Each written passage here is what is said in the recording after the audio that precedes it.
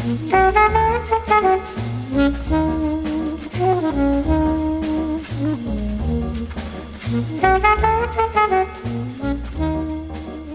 everybody, and welcome to the 277th episode of MTG Fast Finance, the podcast that delves deeply into the darkest dungeons to dig for your dollars.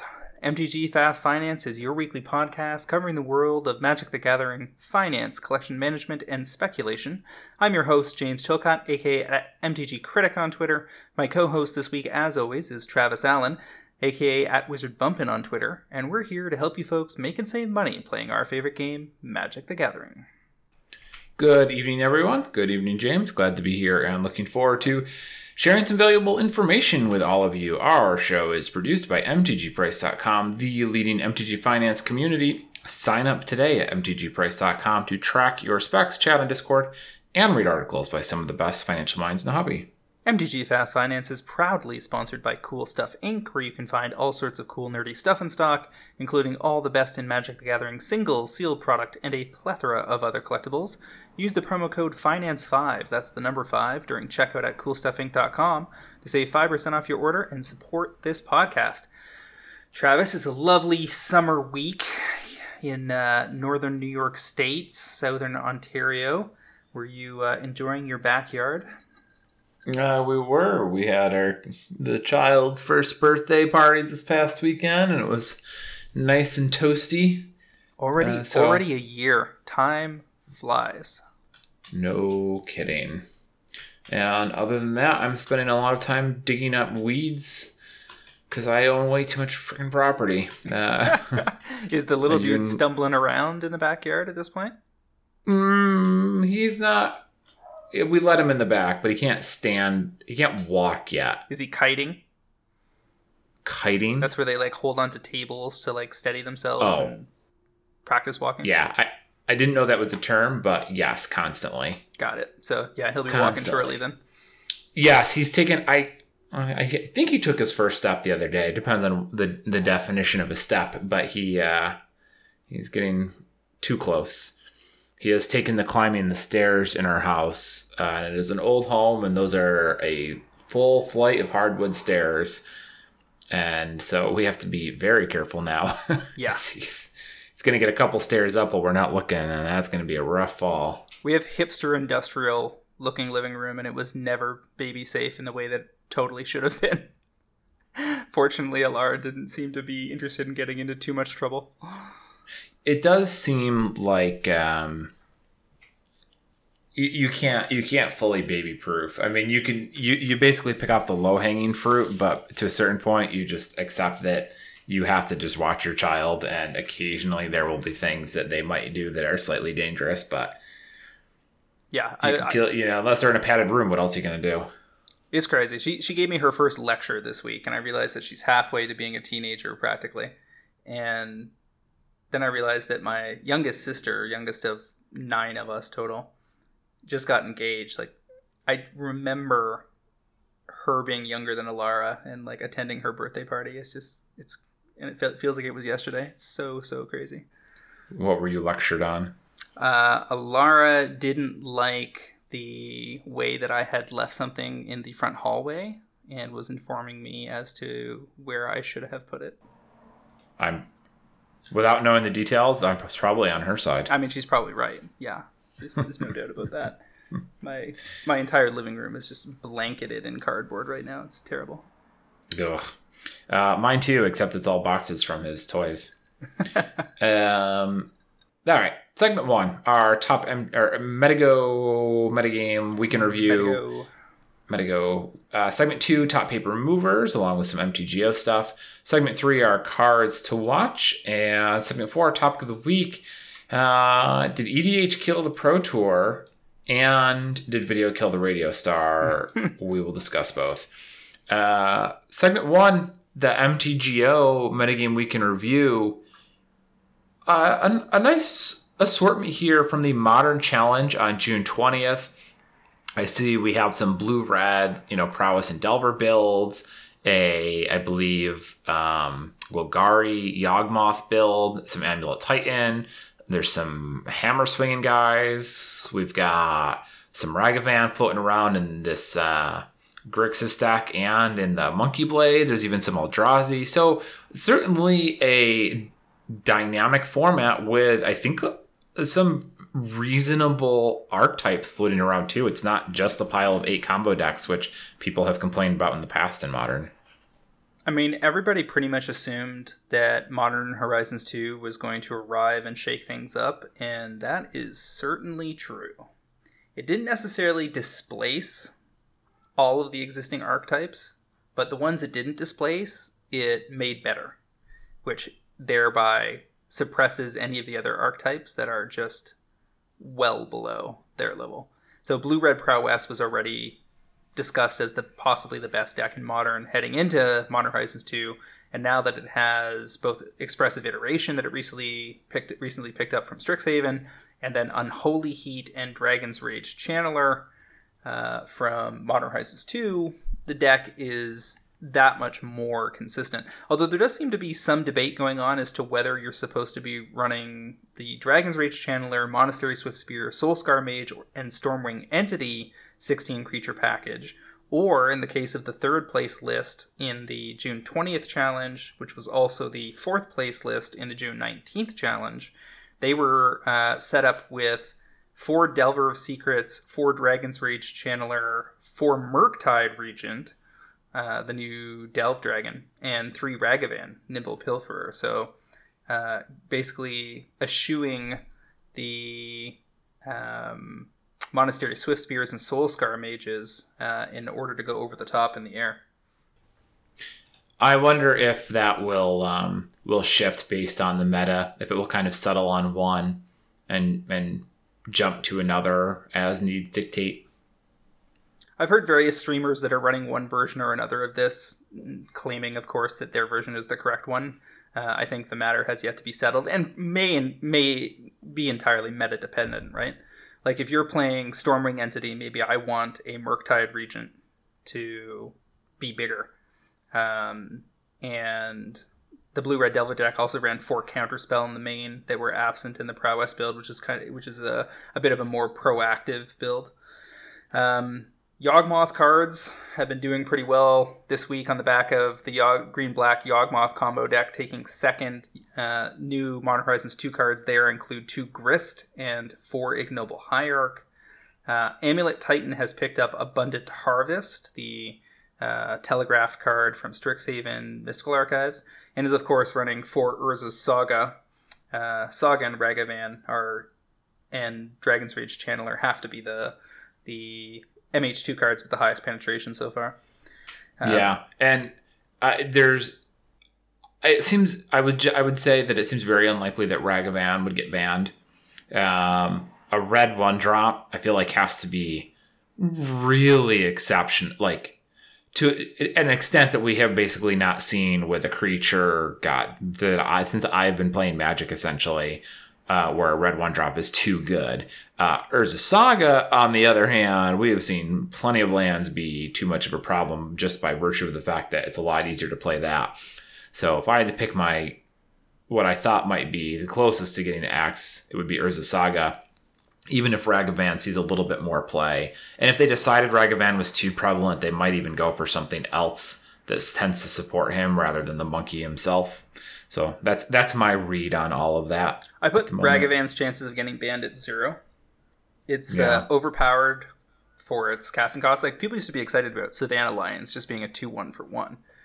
Mm-hmm. Ragavan does a lot more than that. And now that I've played with him, because I've got about 25 Modern matches under my belt this week on Magic Online, which is the first time I've done that in quite some time, running a Ensoul Artifact build that squeezes 4 Ragavan in.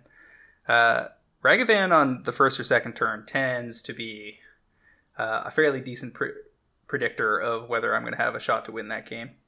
And my deck is already bad in a format full of fantastic synergy decks. So I do need all the help I can get. And Ragavan, with having almost no other synergy in the deck, other than that I can take the treasure that he drops and ensoul it on the next turn if I want to,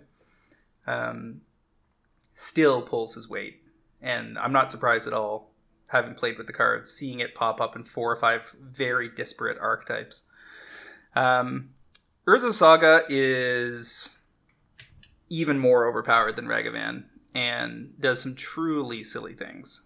In the deck I'm running, I'm doing the Power Conduit combo, where basically you just keep removing the second or third Saga counter so that you can reset it every turn and it never goes away.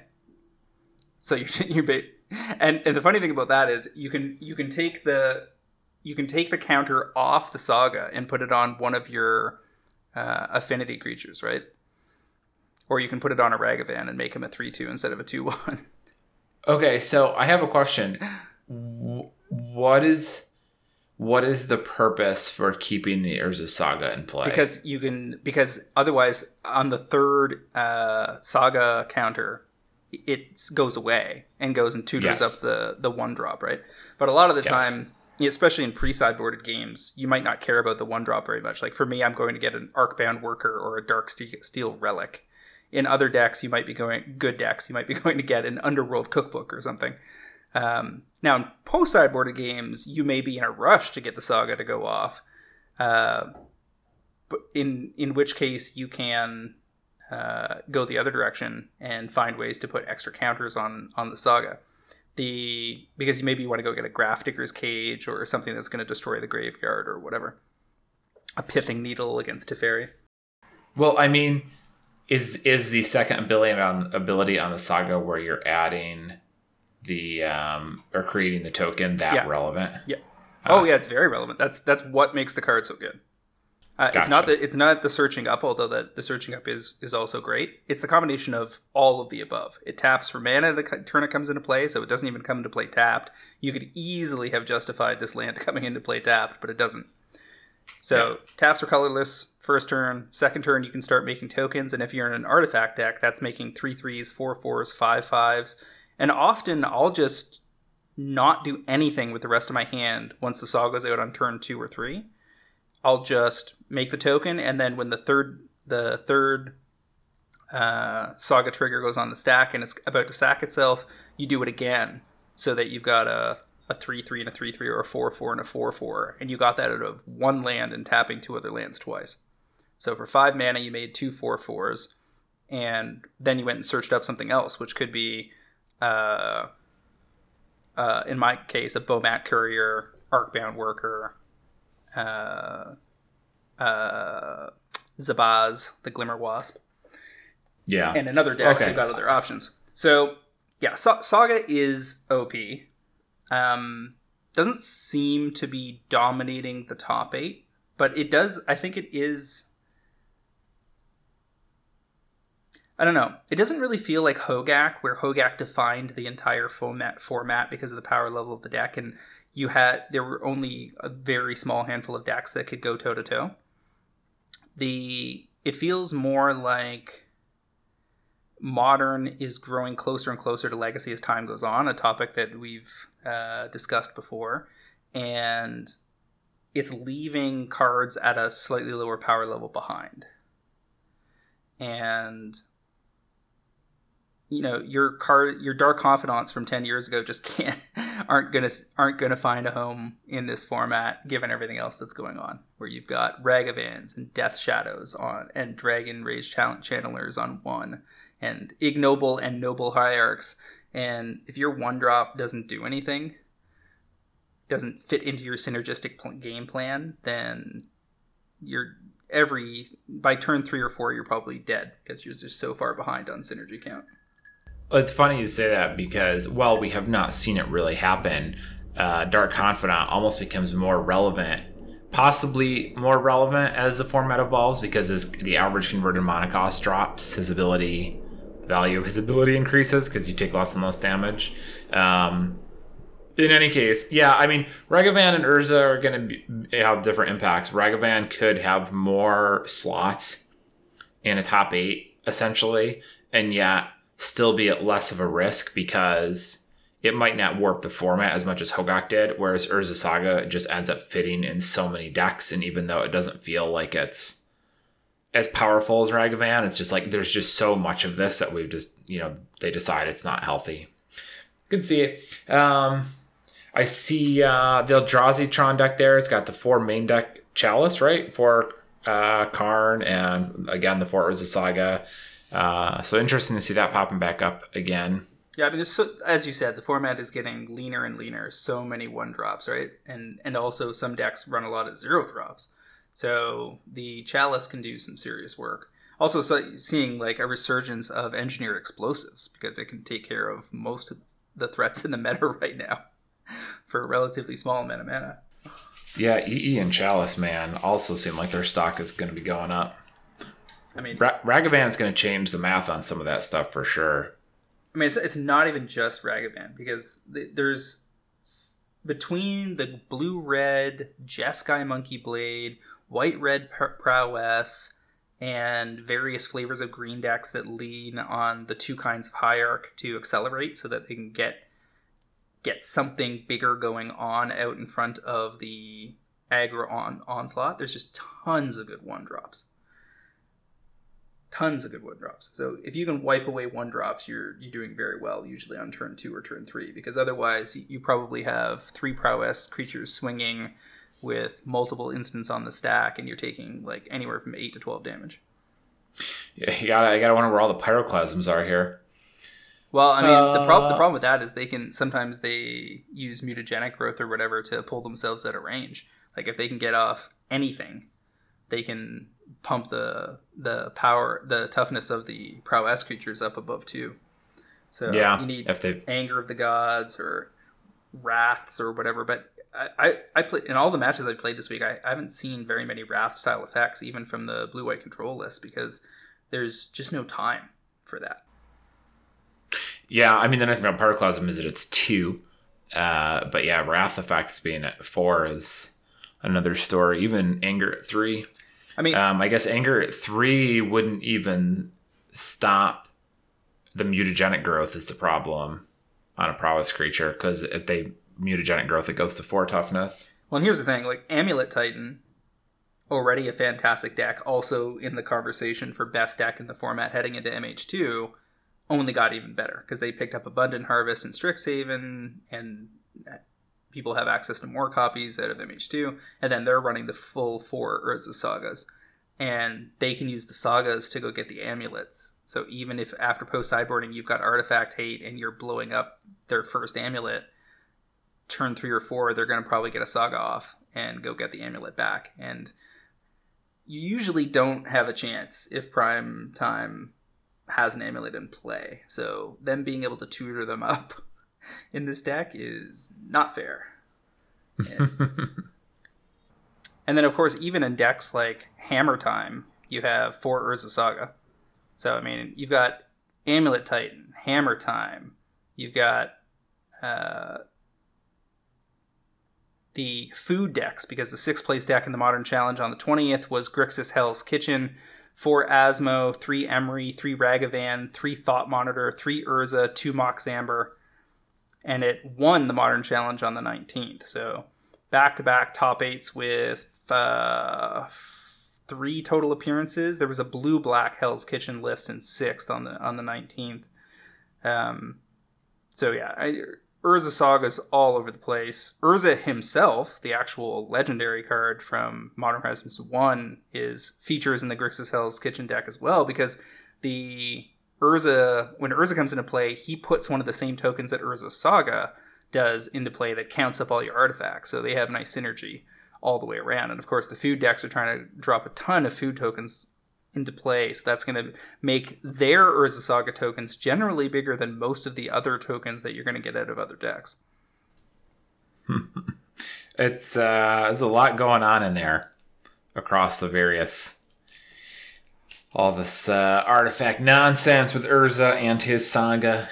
I mean, the only deck here that is relatively untouched is Eldrazi Tron, but because they're colorless, they still run the full Urza Saga. I mean, basically, if you're in 2 colors or less, you have to strongly consider why you wouldn't be.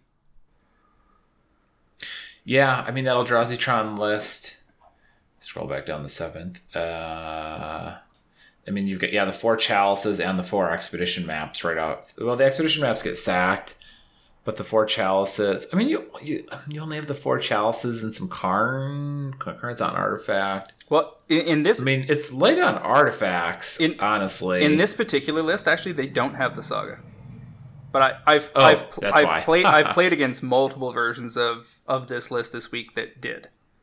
Gotcha. And you're right, they are lighter on artifacts. But they can also use the map to go get the Saga. True. Over in the Modern Challenge on June 19th, we have this interesting deck popping up, the Velomachus Turns. Uses Velomachus Lorehold, the misplaced Harry Potter character, to cast a bunch of time walk effects, including Time Warp, Savor the Moment. I think there was 1 or 2 others in there too. Big fan of seeing Savor the Moment, since I have a bunch of those from some other time-taking turn deck from God knows what point in history. This is a fun-looking deck. If I was playing Modern, I feel like this is probably close to what I'd be doing. Use Indomitable Creativity to cheat the Velomachus into play. I love the cheat, and this has got a lot of that. Yeah, it's kind of crazy because you have to get a Dwarven Mine token onto the battlefield, or I guess Prismari Command can cough up a treasure token. And then you destroy X target artifacts or creatures, and then for each permanent, controller reveals the top card of his or her library until an artifact or creature card is revealed and exiles that card.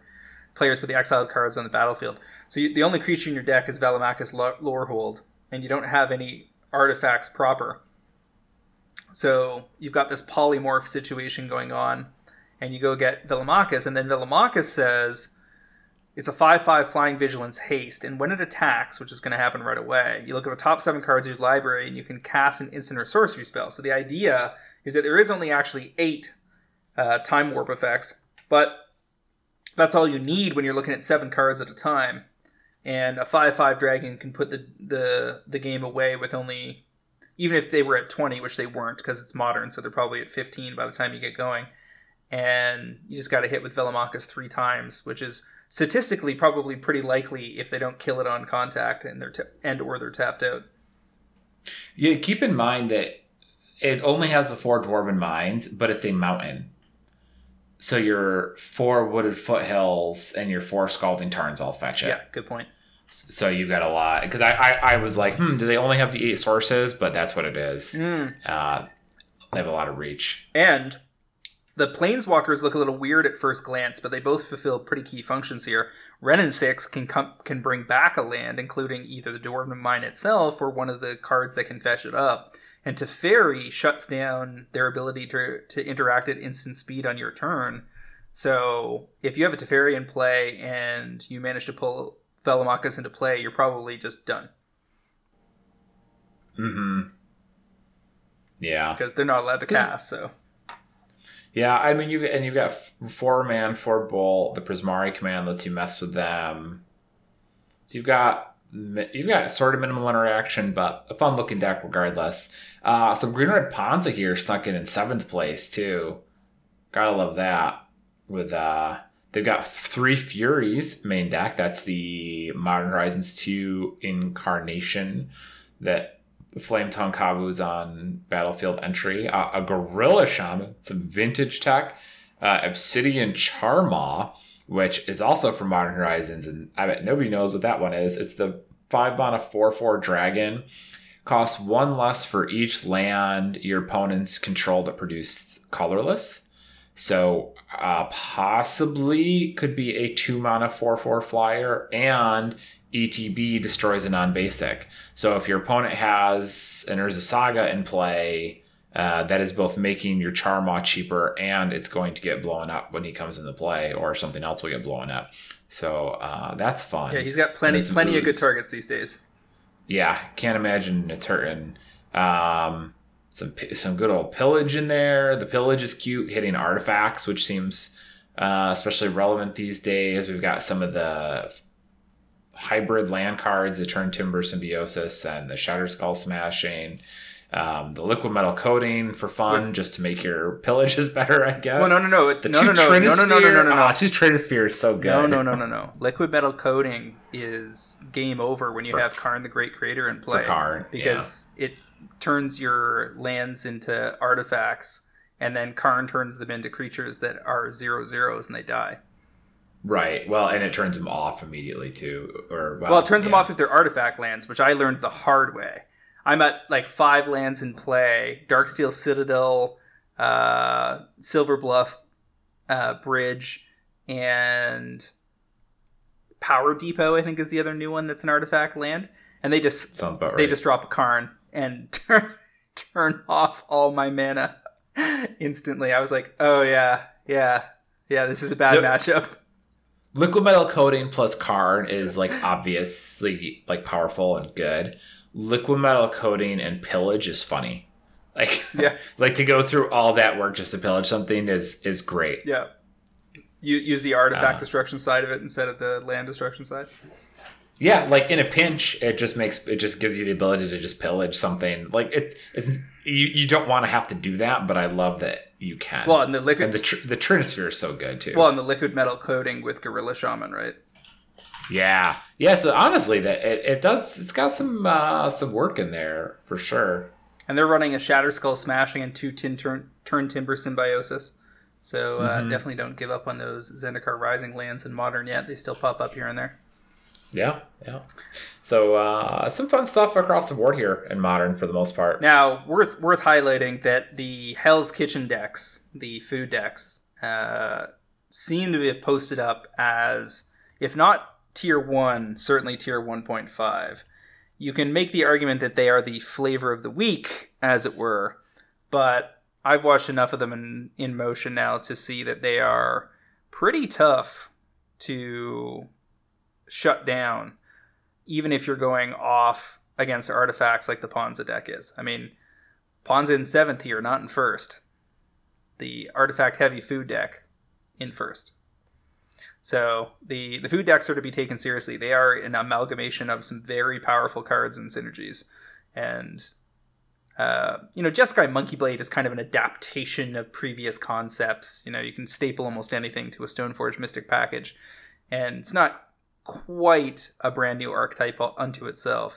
But the Hell's Kitchen decks are very much new to Modern. Yeah. Yep. Asmo has been doing a lot more than I would have expected. I don't know about you, but I thought it was going to be not necessary. I'm like, this might see play, right? Like maybe, but I certainly did not expect it to come out of the gate the way that it has. Anybody who thought about it as something that would go into madness decks as opposed to being in food decks just had it wrong. And in part, that's because they didn't realize the synergies with the Underworld Cookbook, which is, built to work together well. And then the whole thing with the Oval Chase Daredevils being able to be discarded to the Underworld Cookbook to constantly be generating free food tokens really makes the Urza Sagas do amazing work in the mid to late game, because the creatures come out of them as 6/6s, 7/7s, etc. Yep. Yeah, it's pretty cool what it manages to do. So Modern still fun, even though I've spent most of my week getting my ass kicked. It's been a good way to survey the landscape, and there are a lot of powerful things going on. Now, let's take a look at some of the effects of that, because it has certainly been, most of the last 12 months has very much been about EDH cards. But Modern Horizons 2 doing a pretty good job of reinvigorating the singles market for Modern cards alongside the slow reopening of gaming stores across North America. Start off with Mystic Gate here out of Double Masters, just regular pack foils. So this is the kind of stuff that people were, throwing aside as near bulk when they were cracking their VIP packs last August. And we see Mystic Gate going from 12 to 20 on the back of Blue-White Modern play. And I think there's just some general Double Masters targeting going on as people realized that stuff dried up a little faster than they were expecting. Yes. Yeah, Double Masters, it's kind of taken its time to get there a little bit. But, you've heard me talk about it a couple times. You and I both have talked about it a little bit. But some of these other premium sets that we've kind of sort of forgotten about are definitely starting to make some moves. Malakir Rebirth out of Zendikar Rising, non-foils, going from 2 to 350, and foils made a move as well. Orzhov Esper Yorion Stoneblade decks run some copies of this in Modern. It's also in 12,000 EDH rec decks. That one snuck up. It was always in the top 15 cards from the set, pretty much from the very beginning, but was largely dismissed on the basis of being an uncommon that showed up in collector booster packs at much too high of a rate. But what we're seeing is the top 2 or 3 uncommons, even at the foil drop rates we're getting, within a year, they tend to pop off. Yeah, which makes sense. I mean, if they're really good in EDH or competitive, I mean, and if we're talking about the top 2 or 3 uncommons, then that makes sense. There's actually quite a few uncommons in the list this week. But first, we got Spire Bluff Canal out of Kaladesh, $16 to $28. Anybody who went in deep on canals and has had them sitting in the bad specs box for a while, time to dig those puppies out. This I have a playset of Russian foils for sale on TCG Player, so I am excited that those might sell now. The Blue-Red Prowess deck, all day, every day, runs 4 of these because it's the colors they need on the turns they need it. Yep.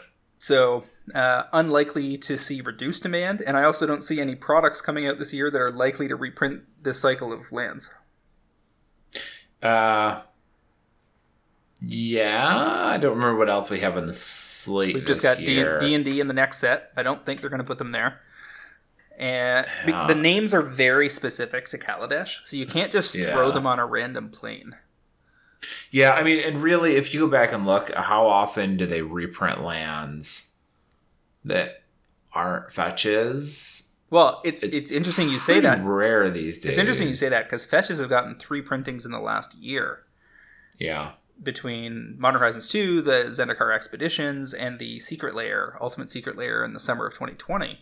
And while they've been dicking around dealing with all of that and giving us the pathways for the second time in the second Ultimate Secret Lair, there's a bunch of land cycles that are now behind on a reprint and in need of one, including these Kaladesh lands. And the more cycles they give us, the harder it is for them to find slots. Because even if you crank your product mix up another 25% per year, which is about probably the max they could even remotely hope to watch the market absorb properly without cannibalizing too harshly between products, as that card pool gets bigger and bigger, it gets harder and harder to stay on top of reprints, which is why we're in a situation where they're giving us more reprints per month than they ever have, and it still doesn't feel like enough because they're outpacing the need. So definitely take a look at selling off some canals. A lot of people probably got in on those at $6 to $8 or something like that. Well in position for a win. Girapur Aether Grid I saw pop up in some of the food decks. They get all those food tokens in play, and then they can tap 2 of them to do a damage to something. Close out the game, clear out some threats. Foils went from 4 to 8 as a result. That's also that's Origins card, but positioned on the plane of Kaladesh, I believe. Yes, yeah, Girapur, yeah. Squee out of Mercadian Masks, 10 to 20 for a nice double up, but I don't feel like we're seeing a lot of him in Modern here. I haven't checked Legacy in the last 2 or 3 weeks, but I can't imagine it's huge there. You got any better ideas, or are we thinking this is just old rare? Asmo as a commander can fool around with Squee. Chainer Nightmare Adept just got a reprint into Modern Horizons 2. Would also be interested in fooling around with Squee. Corvold Fakehurst King, I suppose. And there is a dredge deck that sometimes makes you there are builds of dredge decks in like Penny Dreadful or whatever that can fool around with a Squee Goblin Nabob. Grave Titan out of the Secret Layers that are just, I think, 6 months old or so, doubling from 10 to 20. Yet another win for the Secret Layers. And yet I still see Reddit and social media posts constantly where people are spouting off about how secret layers are bad investments. You just keep telling people that, please, because the less people that know that they are actually very solid investments, the better. Yeah, which is, I mean, like, I haven't been too hot on them personally. Like, I have bought a couple, but not that much. But, I mean, we've kind of been on the read that it's good. Like, they're good, right? Like, the majority of them have done well financially. It is the majority. And sometimes the gains are relatively modest, depending on your timing and how quickly you want to turn over.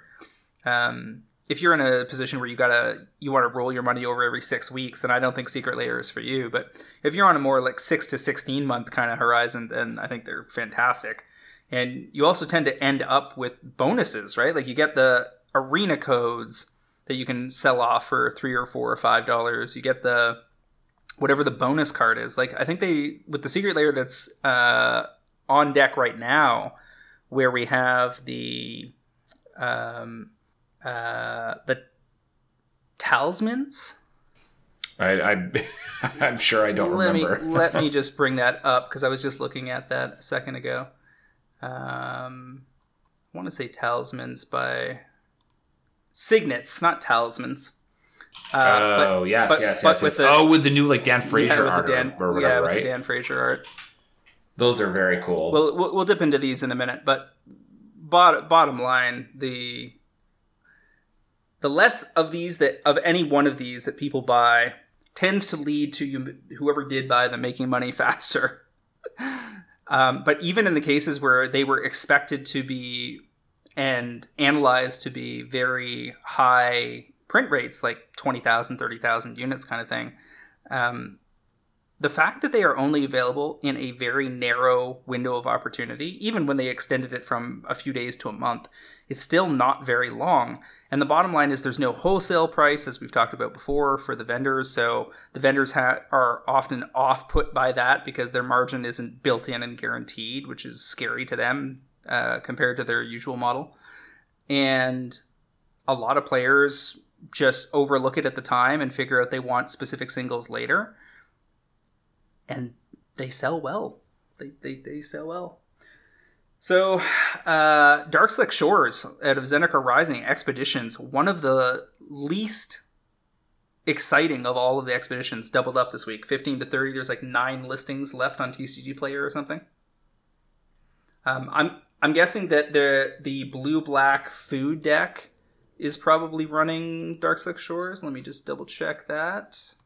I mean, even without looking at that, we could just be looking at people going back to some of the other older expeditions and starting to pick up copies if there's been a bit of attrition here and there. Yeah, I was right. 4 Darkslick Shores in the blue-black version of the food deck. It's unclear whether the blue-black version is the version or not, because there seems to be arguments for Grixis based on the version that finished first on the 19th.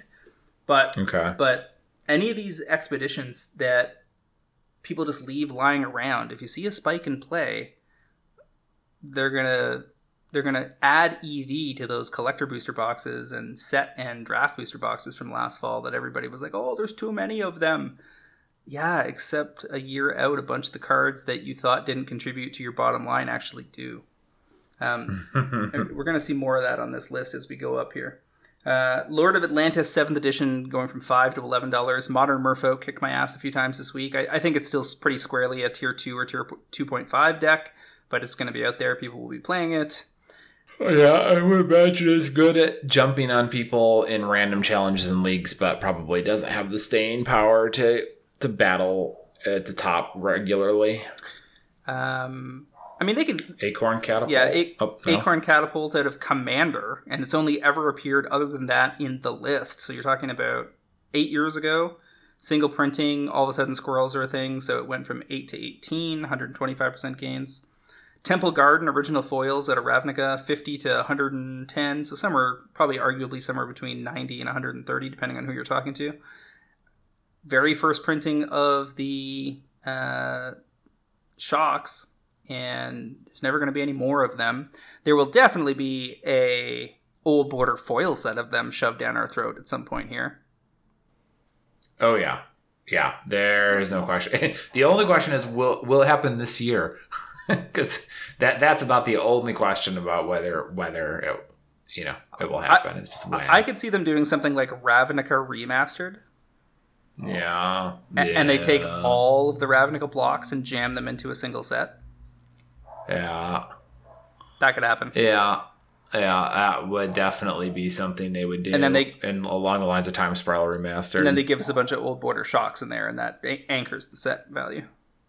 Yep.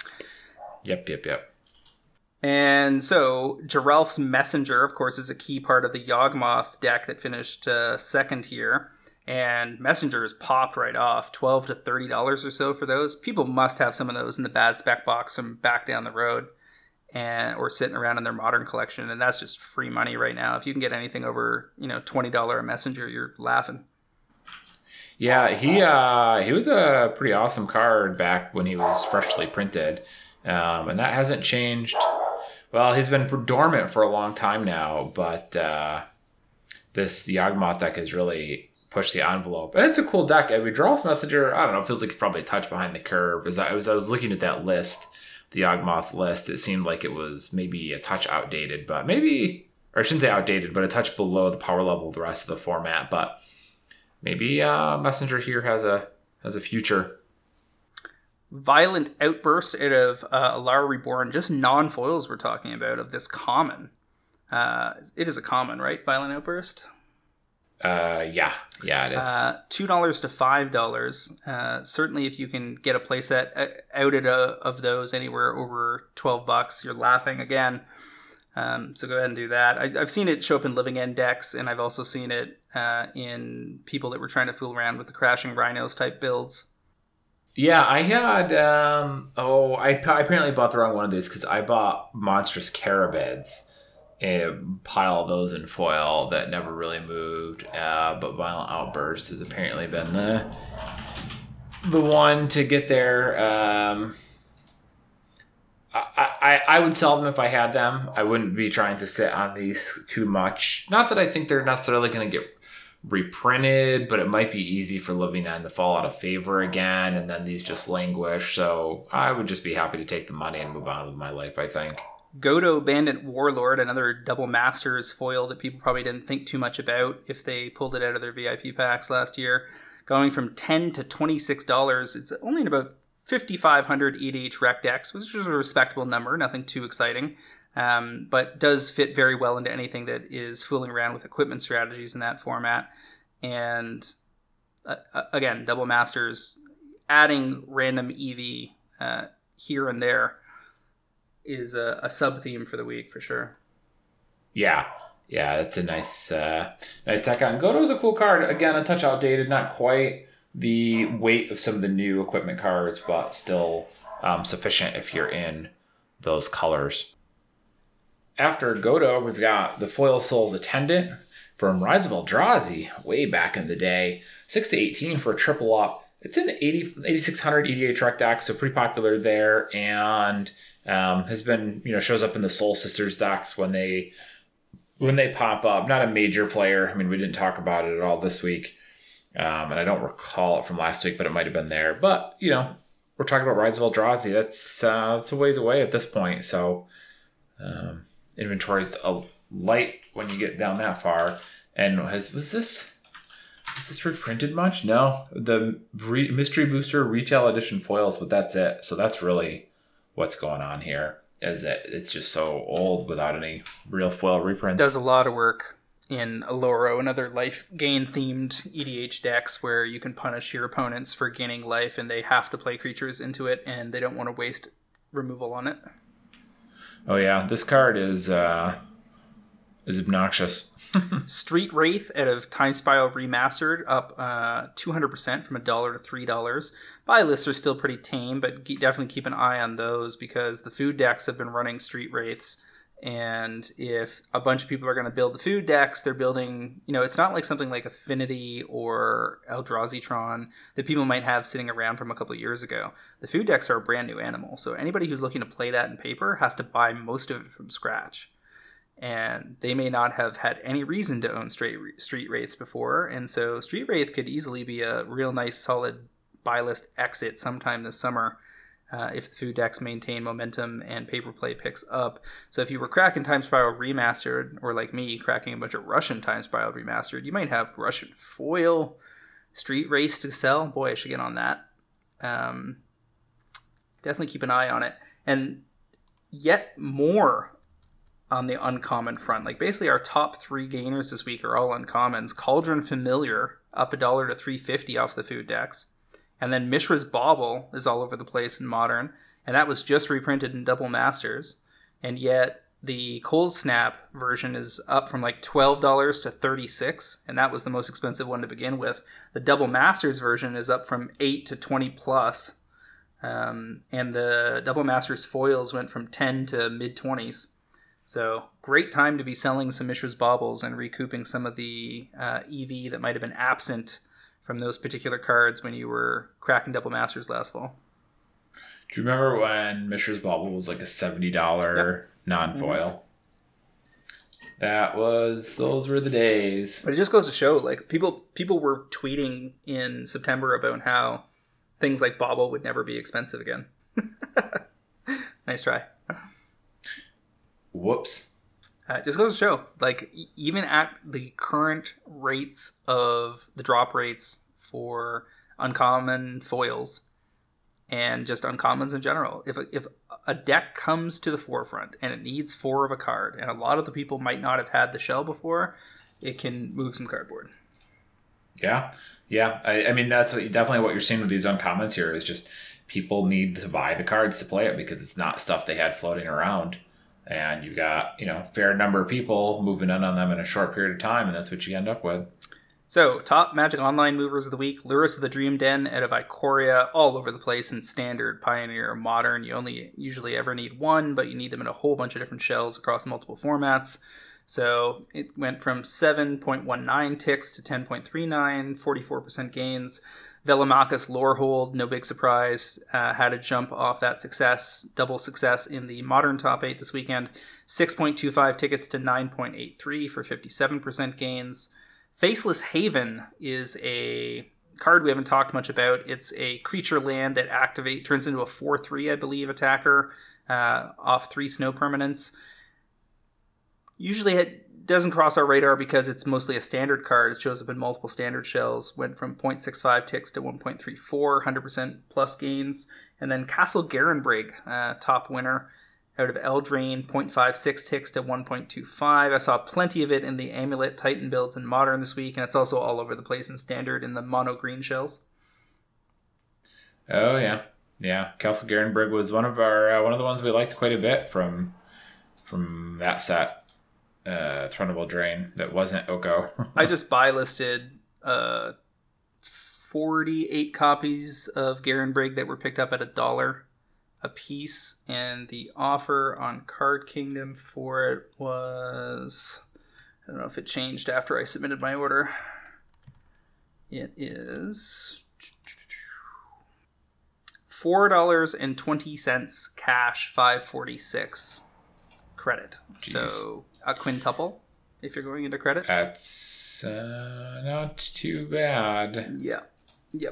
Not too bad. All right, so moving right along to our cards to watch. I got some cheaty face stuff that we were just talking about, but it's too cheap in Europe still. So I'll throw both of my first 2 in the same basket. Cauldron Familiar foils are about $2 in Europe. And by that I mean they're less than $1, but you got to factor in shipping and find vendors with multiple copies or throw them into carts when you're already buying other stuff.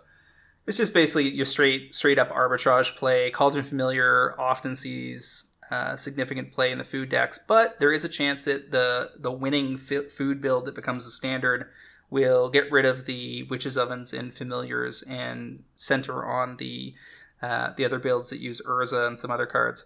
That said, it's already in 2,500 EDH rec decks, so hard to go too far astray. Certainly, at minimum, if you want these for your own deck, go ahead and snap them off in Europe. Malakir Rebirth is very much the same thing. You can get these for about $1 in Europe. and they're already a few, like $4 or $5 on TCG Player. It sees a reasonable amount of modern play right now, and it's in 12,000 EDH rec decks. So snap these off for $1. I'm willing to bet you're going to get a chance to buy list the foils at $2 or $3 in the next year or two. Yeah, I mean, if you're paying, $2 for them, for these foils, and these food decks are looking tasty, I mean, that works really well. I mean, both of these really, I mean, anytime you're buying from you, anything you're putting on here from the EU is like basically already done by the time we talk about it. Like, not done, it's already a good choice. So there's just, sure does work. I want to make clear, because I always make fun of people when they try to like buy dollar specs and turn them into $3 specs, that if all you're doing is selling them one at a time on eBay, this is not my game. If I'm buying these, I'm doing it for one of two reasons. Either I'm a TCG direct seller or something where selling cheap cards is going to work out relatively well. Ship 20 copies off to TCG Player and let them do the work. Or you're going to sell play sets of, say, Cauldron's Familiar on eBay or something. Or you're planning on buy listing. And if none of those work for you, or, for instance, as in my case, I'm not going to leap too hard at these because I only get my packages from Europe usually once every 2, maybe 3 months, whereas some other people get them every week. So if you're on the week plan, you might want to be on Cauldron Familiar this month, but you might not want to wait till the end of the summer to see if the demand still lingers. Yeah. I mean, you have to have the proper turnaround time for this to work, which is why sometimes I don't necessarily chase this. If they're EDH stuff, it's less of a problem. But when that's not the case, if it's a competitive staple, you have to be able to move a little faster. And I mean, we do give people a hard time about that sometimes.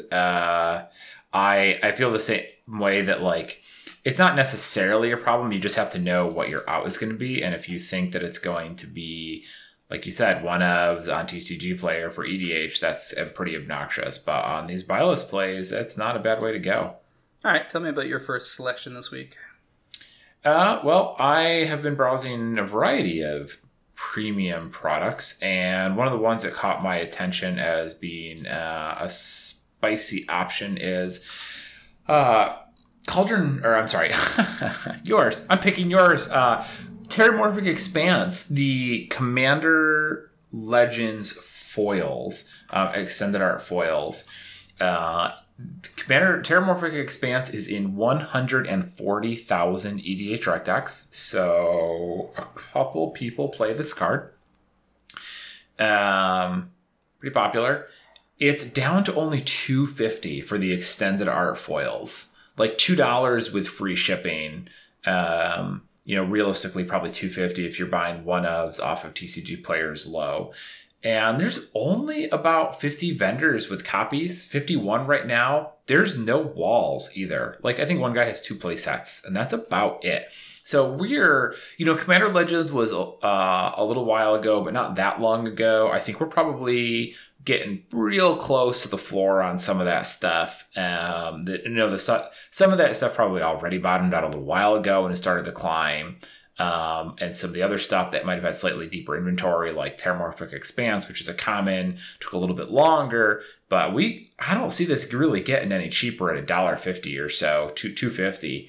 And for a card with such a pervasive demand, the nice thing about something like this is, when we talk about EDH cards, a lot of times you kind of figure people are going to buy one, right? Like, I'm going to buy a nice Lightning Greaves for my equipment deck. And I'm going to pay $200 for it. Well, with Terramorphic Expanse, if you go to buy a copy of this and you're like, these extended art foils are $2.50.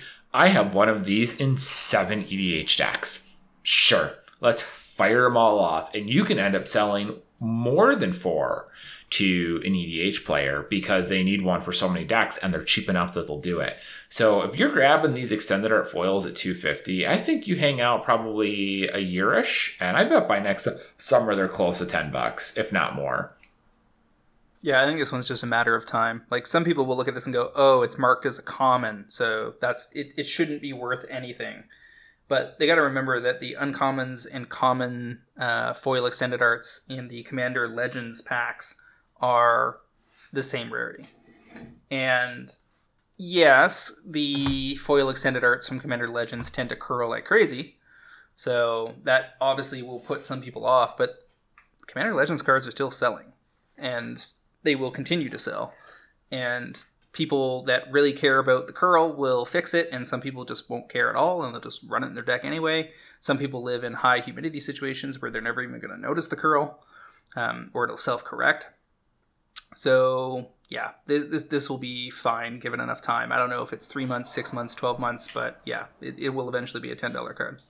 Now, the truth of the matter on the curling thing is that they curl, and that's obnoxious. And I have a feeling that a lot of people don't care. I think it's much more of a social media problem than it is a people buying Magic cards problem. I mean, it definitely turns into a people buying Magic cards problem if they try to put it in their deck and like the deck pops up and you can see which card it is. Like that definitely bothers people. Now, it's a correctable problem. And I have never had a foil extended art from Commander Legends returned, in part because I store mine properly. Like when mine came out of packs, they went straight into triple sleeving inside hard cases, so they can't curl and won't until they get where they're going. But certainly worth considering. Tell me about this next one. Yeah, my other one is Zulaport Cutthroat Time Spiral Remastered Foils. And I had to double back and check last year's spreadsheet, but we had not picked Zulaport Cutthroat at all. That might have been year 4, not year 5. Time Spiral Remastered, I was looking all over those cards today because I think that's another set like Commander Legends that's got a couple months on it now. The hype train is fully moved past it. But those cards did not get any less rare. It seems like there's a lot of stuff that's kind of floating down a little bit. You see a lot of cards where the market value on TCG Player is a little bit above the cheapest listed price, which to me signals a downward slope in price trends. Basically, the last sold copy or the last couple sold copies were more than what you pay for it today. Zulaport Cutthroat is still there. The market price on TCG is about $28, and the cheapest copy that it's available right now is $25 for the Time Spiral Remastered foils. However, it's getting pretty close, and thanks to TCG Player's updated interface and this handy new feature that tells you the recent sales of the card, which is a very fascinating super function. Handy. I was glad to see that. Yeah, I feel like there's a lot to dissect there, or at the very least, lots of ways to dissect using that information. But just for the moment, I've seen two foil copies of this sell at the $25 in the last 2 days. So people are buying the foil copies of this at that price point, which is reassuring. So we may be just about at the floor. I can't imagine, even if you're not at the floor, I don't think it's much cheaper than $25. We gotta be close because Zulaport Cutthroat was in 40,000 EDH rec decks. It's a hugely popular card, one of the most popular black cards in the format, and also makes its way into competitive format. We saw it earlier as a one-of in the food deck. It shows up in I played against it this week in Abzan Return to the Ranks. Yeah, and so I mean it's not necessarily a 4-of in the way that like other stuff is, but it still sees some competitive play, and it's ultra popular in EDH, and it's legal in Pioneer, a format that like I know we don't really talk about a lot at the moment, but it that is relevant or could be relevant in the future. So I think you're getting in at pretty close to the floor on Zulaport Cutthroats right now at $25 for these foils. And, you could be seeing $50, $60, $75, probably about a year-ish down the road, maybe a little bit longer than that. But I definitely like how these look on a longer time frame. And just for my own edification, there are 39 listings on TCG, and of course there are no sell walls. Now this is where I'm supposed to step in and say, oh, but wait, there's a secret layer drop that's going to get in the way, as people love to say. Except the secret layer drop came out several months ago, and you can get copies of the Zendikar Rising Showcase style Zulaport Cutthroat from the secret layer in and around $12 or so. But there's one wall at 19 copies, another at 8 at $13, and then you're headed up north of 15, and there's only 15 listings total. So I think you can make arguments to go either way on these. Spend twice as much for the ones that are twice as fancy, or go for the ones that arguably have better art but a worse border. I don't think you can make a mistake in either direction. This just goes to show that you can take a card that, if it's popular enough, you can print 2 premium copies in the same year, and they will both still be worth money. Yeah, and I will say that I think I definitely prefer the Time Spiral Remastered one. And I think probably the Secret Lair one is decent, but I think the Time Spiral Remastered one is cooler. Those borders from that Secret Lair sort of are iffy. People were not hot on those. All right, so let me tell you some things that I snapped off on TCG Player during the race to the bottom when inventory got listed overnight on Thursday last week and into Friday and Saturday, based on what I was seeing going on in Modern. Ragavans at $40. Current price on Ragavans, 71 or so. So got a pile of those. Then I went ahead and snapped off Scalding Tarn retro frames, 12 of them at 110 each. Yeah, those. So I've been watching those closely. Like a couple times a day, I've been refreshing the price points on those. So far, 110 was about the cheapest, and in fact, they are right now, as of recording, 110. They were up around 130, 135, and bouncing around back and forth around there. I ended up picking, I think, 2 copies up at 130, just because the price had hit like the 110 and then it was climbed up kind of quickly. So I was like, okay, I'm going to grab 2 copies. No. Right, you're looking at the non-foils. The foils are at 135 squarely right now. Oh, this reset my stupid filter. Okay. Thank you for clarifying. It reset my filter. There is a good story in the price point that you're referencing. Non-foils are at 110. Why did that happen? I'll explain that to you, dear listener. That happened because you can't get the non-foils in collector booster boxes. And the highest EV to cost ratio of any of the 3 products, set, draft, or collector booster boxes, heading into the opening weekend and also during pre-order season, was from the collector booster boxes. So the majority of the mass cracking operations focused on collector booster boxes. Most of the major vendors focused on the collector booster boxes because they had such ridiculous EV. It was an easy way for them to make money on pre-orders. But unlike in other collector booster box scenarios, there is no non-foil version of the fetches in Old Border available in those boxes. Instead, you have the etched versions of those fetches, which are twice as common as the Old Border foils, and which many of the players that I've seen, at least discussing on social media, seem to have great disdain for as a clearly inferior version. But the non-foil versions have a lot going for them, because if you're playing competitive Magic and you're looking to, build blue-red prowess because your LGS is opening back up for play this summer, then you probably want non-foil turns.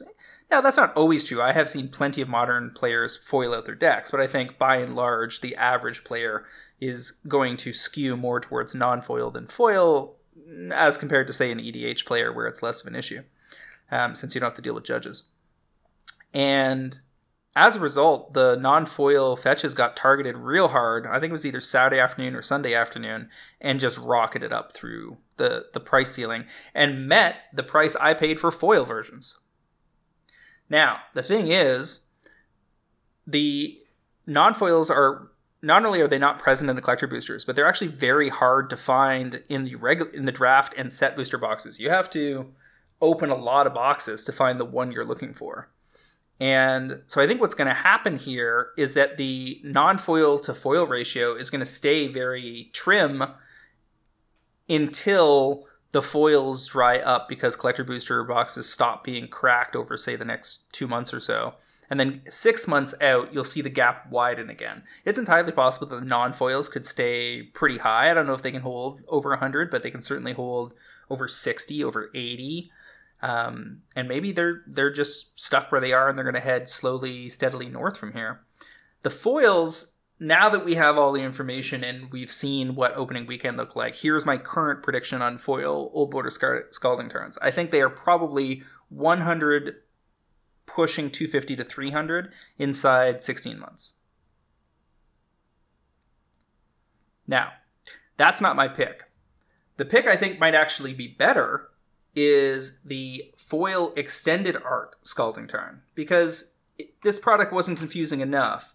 So they took the versions of they took the fetch lands, which everybody wanted, premium versions of, and instead of just giving you one, they gave us three. They gave us the etched, the foil Old Border, otherwise known as retro, and then they also gave us the extended art. Now, they could have just given us the extended art and the set still would have been a slam dunk, because foil extended art fetches is still red hot. But they are the second best belle of the ball here. And you can currently get the foil extended art Scalding Tarns, for instance, about $60, $60 to $65, depending on where you're buying them in North America. I have a feeling that those are going to go $60 to $120 pretty easily, and here's why. The foil extended art Tarns and the Old Border retro foil Tarns share a slot in the CBs. So we're pretty sure that they are roughly equal in population within the collector booster boxes. But you cannot get the foil extended art versions in any other product. You can only get them in the collector booster boxes. So currently, you've got Old Border foil Tarns at $135 or so, and these are less than half the price. I don't think that can hold. These are still very handsome looking cards. There are going to be plenty of players that want to play with them. If people started in on extended art cards and are looking to make their deck all look samey, they might want these instead of the Old Borders. And the listings aren't that deep. You've only got 48 listings currently. Biggest wall is 9 copies at 65. And then everybody else is mostly onesie-twosie. Now, this is going to fill in some more over the next month or two, so you can try to wait. You can hope that they're going to drift down towards 50, maybe 45, but they could just as easily go in the other direction depending on how much stuff gets cracked and posted to TCG in the next little while. If you're interested, you definitely want to be, as Travis said earlier, checking the prices a couple times per day so you can keep on top of it. But give this 12 to 16 months, I think 60 to 120 is very easy. That seems quite reasonable. And if memory serves, these are...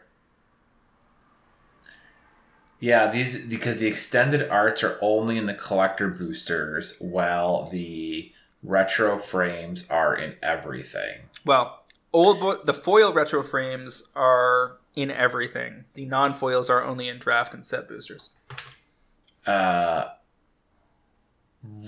Right. Yes. The retro frame fetch lands, foil and non-foil, are in draft and set. Collector's boosters don't have the regulars. They have the foil or etched foil. So etched foil would be a very good play if anyone liked them, but they don't seem to be. Those seem to be relatively unpopular. But the extended art rares being only in collector's boosters do make these interesting. And I think I'm inclined to say that the Old Border versions of these are going to be more... I want the Old Border versions to be more popular than the extended arts. I don't know if that's the case. I just say that like from personal preference. The extended arts might actually end up being more widely popular. There's a lot of new players in Magic, and they don't have the same feelings about Old Borders that we do. Yep, that's true. And at the very least, if these extended art foils are 60-ish right now, and I could buy one at $58.05, and then there's a couple around 60, and then it starts to climb back up supply's a little deeper on these. Like right down here, I see 9 copies at 65. So a little bit more inventory on these, but that's because all the collector's boosters just got cracked.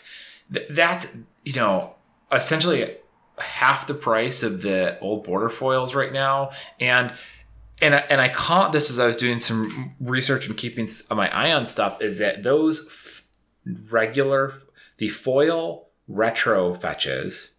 So basically the what I would consider the coolest looking one, the retro frames with the normal foiling, are in all the product, which means granted the majority of product was already opened, but there will still be a steady stream of those relative to these where it's just the collector's boosters, which is going to dry up so much faster.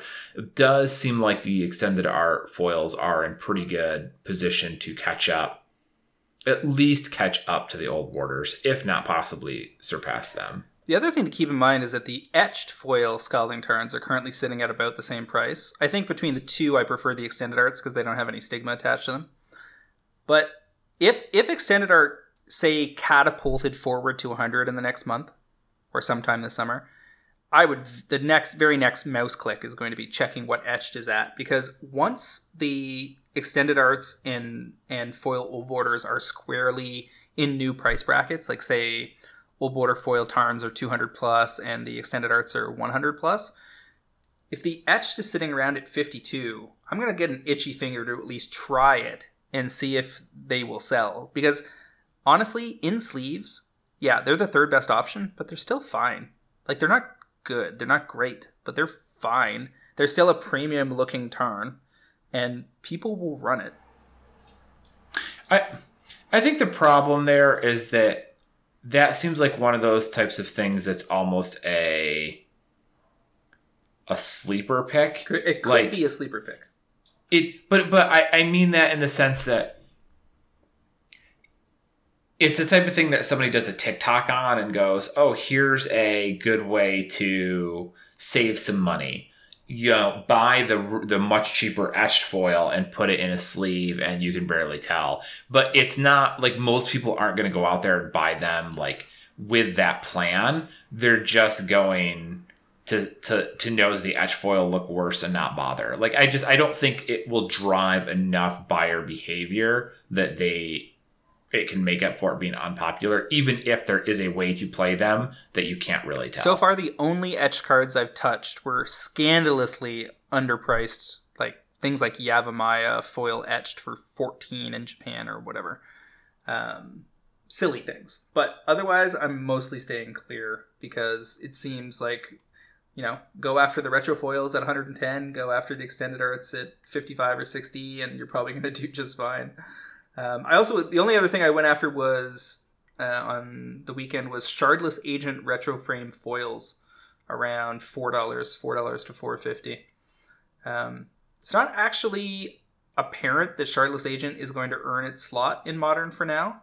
You'll notice that none of the top 8 decks were running Shardless. So I bought 12 copies or something. I'm not going to go any deeper until I see it post up consistently in results. I mean, that first week or two was pretty impressive with how popular it was, but I agree it has cooled significantly. Time will tell, I suppose, how that ends up playing out. The Shardless Rhino decks are still out there, but I think people have realized they're definitely not tier 1. So most of the streamers that are testing have moved off of them to, top 5 decks to try to position themselves. Gotcha. So I could see them coming back, but it might take some time for people to get there. All right. So got a listener pick here. This one's pretty juicy as another EU arbitrage thing. If you're picking up some Cauldron Familiars and Malakir Rebirths, you may as well fill up your cart with some other stuff. This is just an example of several cards from that are EDH focused from Modern Horizons 2 that are too cheap in Europe in their premium form. Mirari's Wake borderless foils. Great art. Best art the card's ever had. 22,000 EDH rec decks. It's the sexiest version. Currently $25 or so on TCG Player, but you can get them in Europe around $14. Sebastian A in our Discord has the sell target on these at 40 from 14 within 12 months. I don't know if it's 9 months or 16 months, but somewhere in that range, he's going to be right, I think. Well, if we're talking about $25 on TCG Player and they're 14 over there, then, I mean, sure. They're doing your work for you in that regard. Yeah, I mean, they could slide on TCG, but this is a mythic foil borderless. Now, it's worth noting that it's not an extended art, because extended arts, again, can only be found in the collector boosters. The foil borderless cards can definitely be found in the draft and set boosters, but at a relatively low drop rate. So you will see these trickle into the market throughout the year, but I suspect that for a card like this with demand this high, demand will outpace supply within 3 months and start marching upward. Yeah, it's not going to be the type of thing that you see get dumped into the economy, basically. All right, so we're going to move on to our topic of the week. I guess first off, we should probably touch base on the Secret Lair, since that was announced after our last recording. I've already gone off about it in our Discord, but I don't think we've had a chance to talk about it on cast. So, they have announced the all-natural, totally refreshing Super Drop. And it has... how many different bundles here? I ranked them, so there are 7. There is a Phyrexian Praetors bundle, which is the Elesh Norn that annoys everybody because it's too close to the Judge foil, and then the other 4 Praetors. I ranked this as my top selection out of the whole bunch because you can get the foil bundle, the foil version of this for I think $39.99, and then it's even cheaper in the bundle. Pretty easy to make money on foil Elesh Norns. Even if you just assumed you were buying just the Elesh Norn for $40, you're probably going to make money. Let's take a look. Of course, the Secret Lair website is messed up and won't load the photos for me.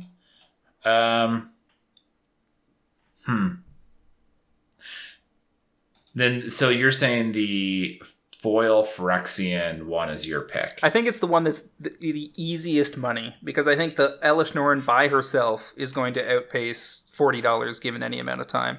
And then you've got Vorinclex, Sheoldred as rock-solid EDH cards that see plenty of play, and then Jin-Gitaxias and Urabrask, I believe is the other one, also see a modicum of play in EDH, and all of them being in the Phyrexian border means that I think there's a higher chance than normal of people just wanting to acquire them after the fact as a set, and them selling pretty well in that way.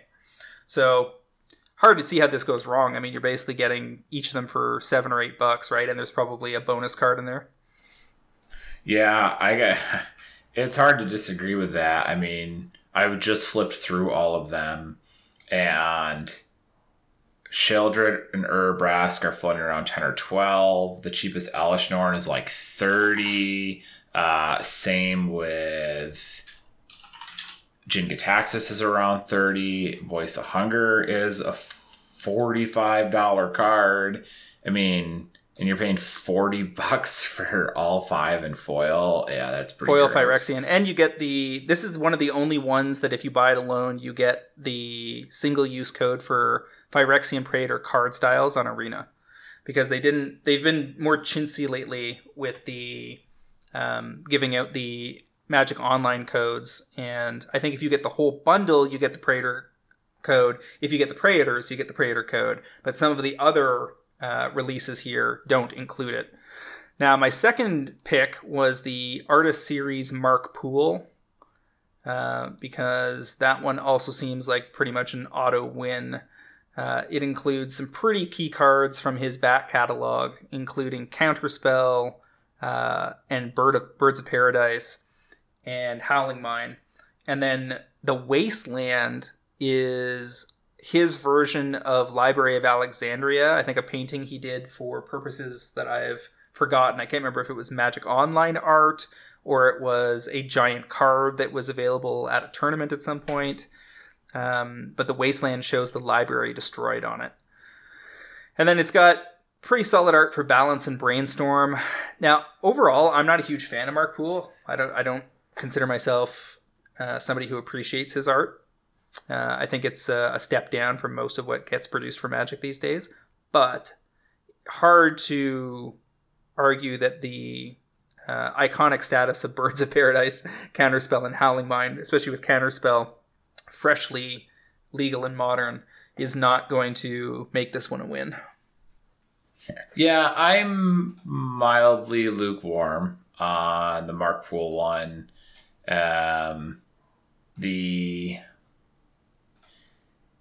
Just dial back to it again. Like Wasteland, I mean, I see $30 copies out of EMA. One. The Zendikar Rising Expedition is $35 and looks pretty cool. So yeah, I mean, the Wasteland anchor is pretty hard here, same way as Elish does in the other one. Yeah, I mean, I guess my problem is I think these other cards are less interesting. Like, nobody wants Balance. Howling Mine is not going to be that valuable. The Counter Spell is going to be whatever. Like, again, that artwork is only famous for the people who've been playing forever. Newer players aren't going to be drawn to it in the same way. Brainstorm just doesn't carry like the, you know, it used to back when like the Mercadian Masks foils were like one of the only foils that was a big deal, but now I feel like we've gotten it several times. The Birds is fine, and again, for the enfranchised player, the original Birds art and foil is pretty cool. Yep. But now, I mean, a lot of people don't care. Let me put it this way: you probably only care about that art if you knew that it was originally for Volcanic Island. By the way, the art was originally for Volcanic Island, but the bird was so prevalent and the island so out of focus that they changed the artwork.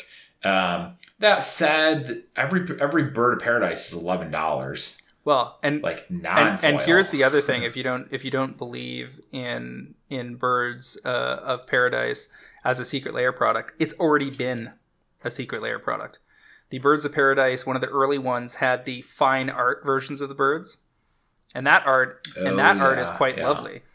But the lowest price on that currently is $16 for the birds. And it ramps real quick to 20 plus. So can foil Wasteland and foil Birds of Paradise justify a $40 drop that also comes with some kind of bonus? Yeah, it totally can. You know what's worth pointing out here is set aside the quality of these Secret Lairs. People just spent hundreds, if not thousands of dollars on Modern Horizon stuff, right? If every one of those collector's boosters was, what are they, $400, I think was the market price, or $450 or something. And they were buying set boosters and draft boosters, and like they just cracked them this weekend, most likely. And now you suddenly have all these Secret Lairs. People may not be rushing out to buy these. And if they are, they might only buy one instead of like trying to kind of spec on it. Like the timing on this entire drop compared to Modern Horizons, a relatively pricey set, just may have caught a lot of people tapped out, which means that if it might be easier to go deep on this if you're able to, knowing that, you know, the market probably is not going to be able to absorb as much of this now as they'd like to. Forgotten Realms releases on July 23rd, which is the same day this sale ends. 4 weeks from now. But it's the same day this ends. So that week, when people are pre-ordering a bunch of D&D Forgotten Realms stuff and spending a bunch of money, that's going to subtract some people that could have spent money in on this. Yeah. I mean, the fact that it's bookended, really, like, oh, you just dumped all this money on Modern Horizons, and this is starting, and by the time this is closing, the Dungeons & Dragons stuff is hitting. Yeah. Now, the this other one, the Fiona Staples one? Yeah, that was my third ranked one. Yeah. I mean, Metallic Mimics are $10, $10 and $15 for foils. Spell Quellers are not that expensive, $15 for foils. And this is the Soul Scar and Sakura Tribe Elder. The Sakura Tribe Elder might be decent just because that's really popular in EDH. And while the non-foils are pretty cheap, there's actually, how many of these are in foil? There's like very few foil copies of this card. Wasn't it in Conspiracy or something? God, this is so many printings. The Conspiracy foils are $8. So here's the thing. God, there are a lot of prints of this card that are not. So here's the thing: Fiona Staples is a real big deal in the indie comics world because she's the artist on Saga, which is one of the biggest new comics of the last decade. I don't think her art translates specifically well and screams Fiona Staples for the Elder, the Soulscar Mage, and the Spell Queller. But as you said, Sakura Tribe Elder is very popular in EDH. Soulscar Mage is very popular in Modern right now. Metallic Mimic is a great casual and EDH card. And then I think the real anchor here is the Dryad of the Elysian Grove, which is the thirstiest art on a Magic card in some time. I was building to the comment on the Dryad. Yeah, if you thought that he was naked and sexy in the first version, in the original art, he is now this. You can see the hip bones. He's ripped, but he's got that longing in his eyes that makes you want to fix him.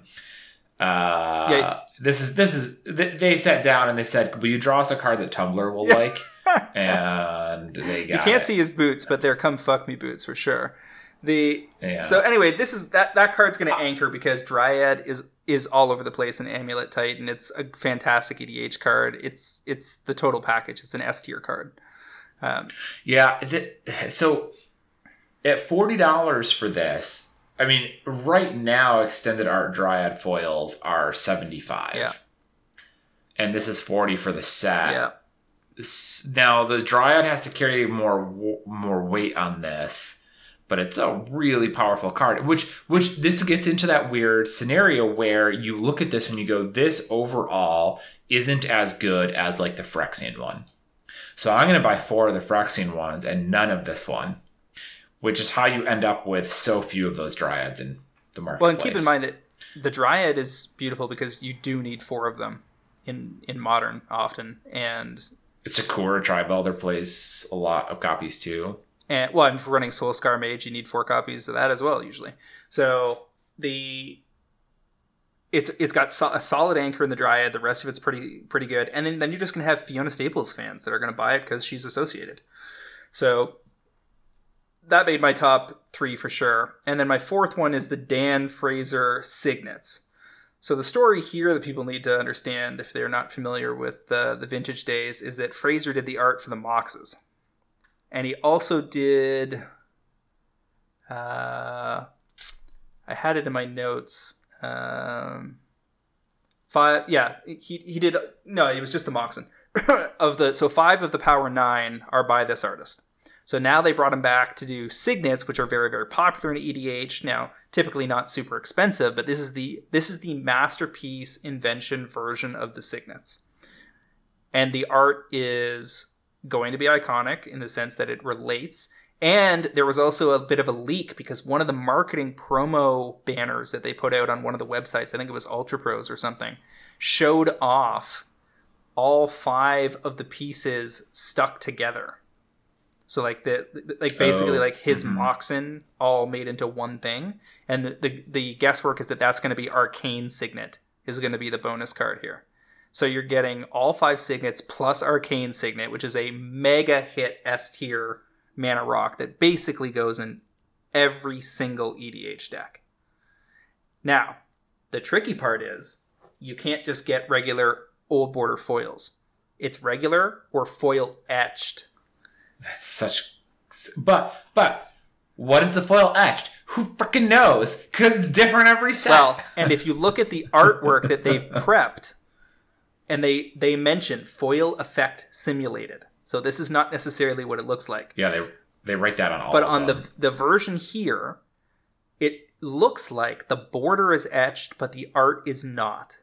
And if that's true, I think these will be very, very popular. Now, if it's not true, if they have the bad etching from Modern Horizons 2, where the art is obscured by the etched effect, then it will be, which is entirely possible, because a lot of it was probably made just in the same factory around the same time.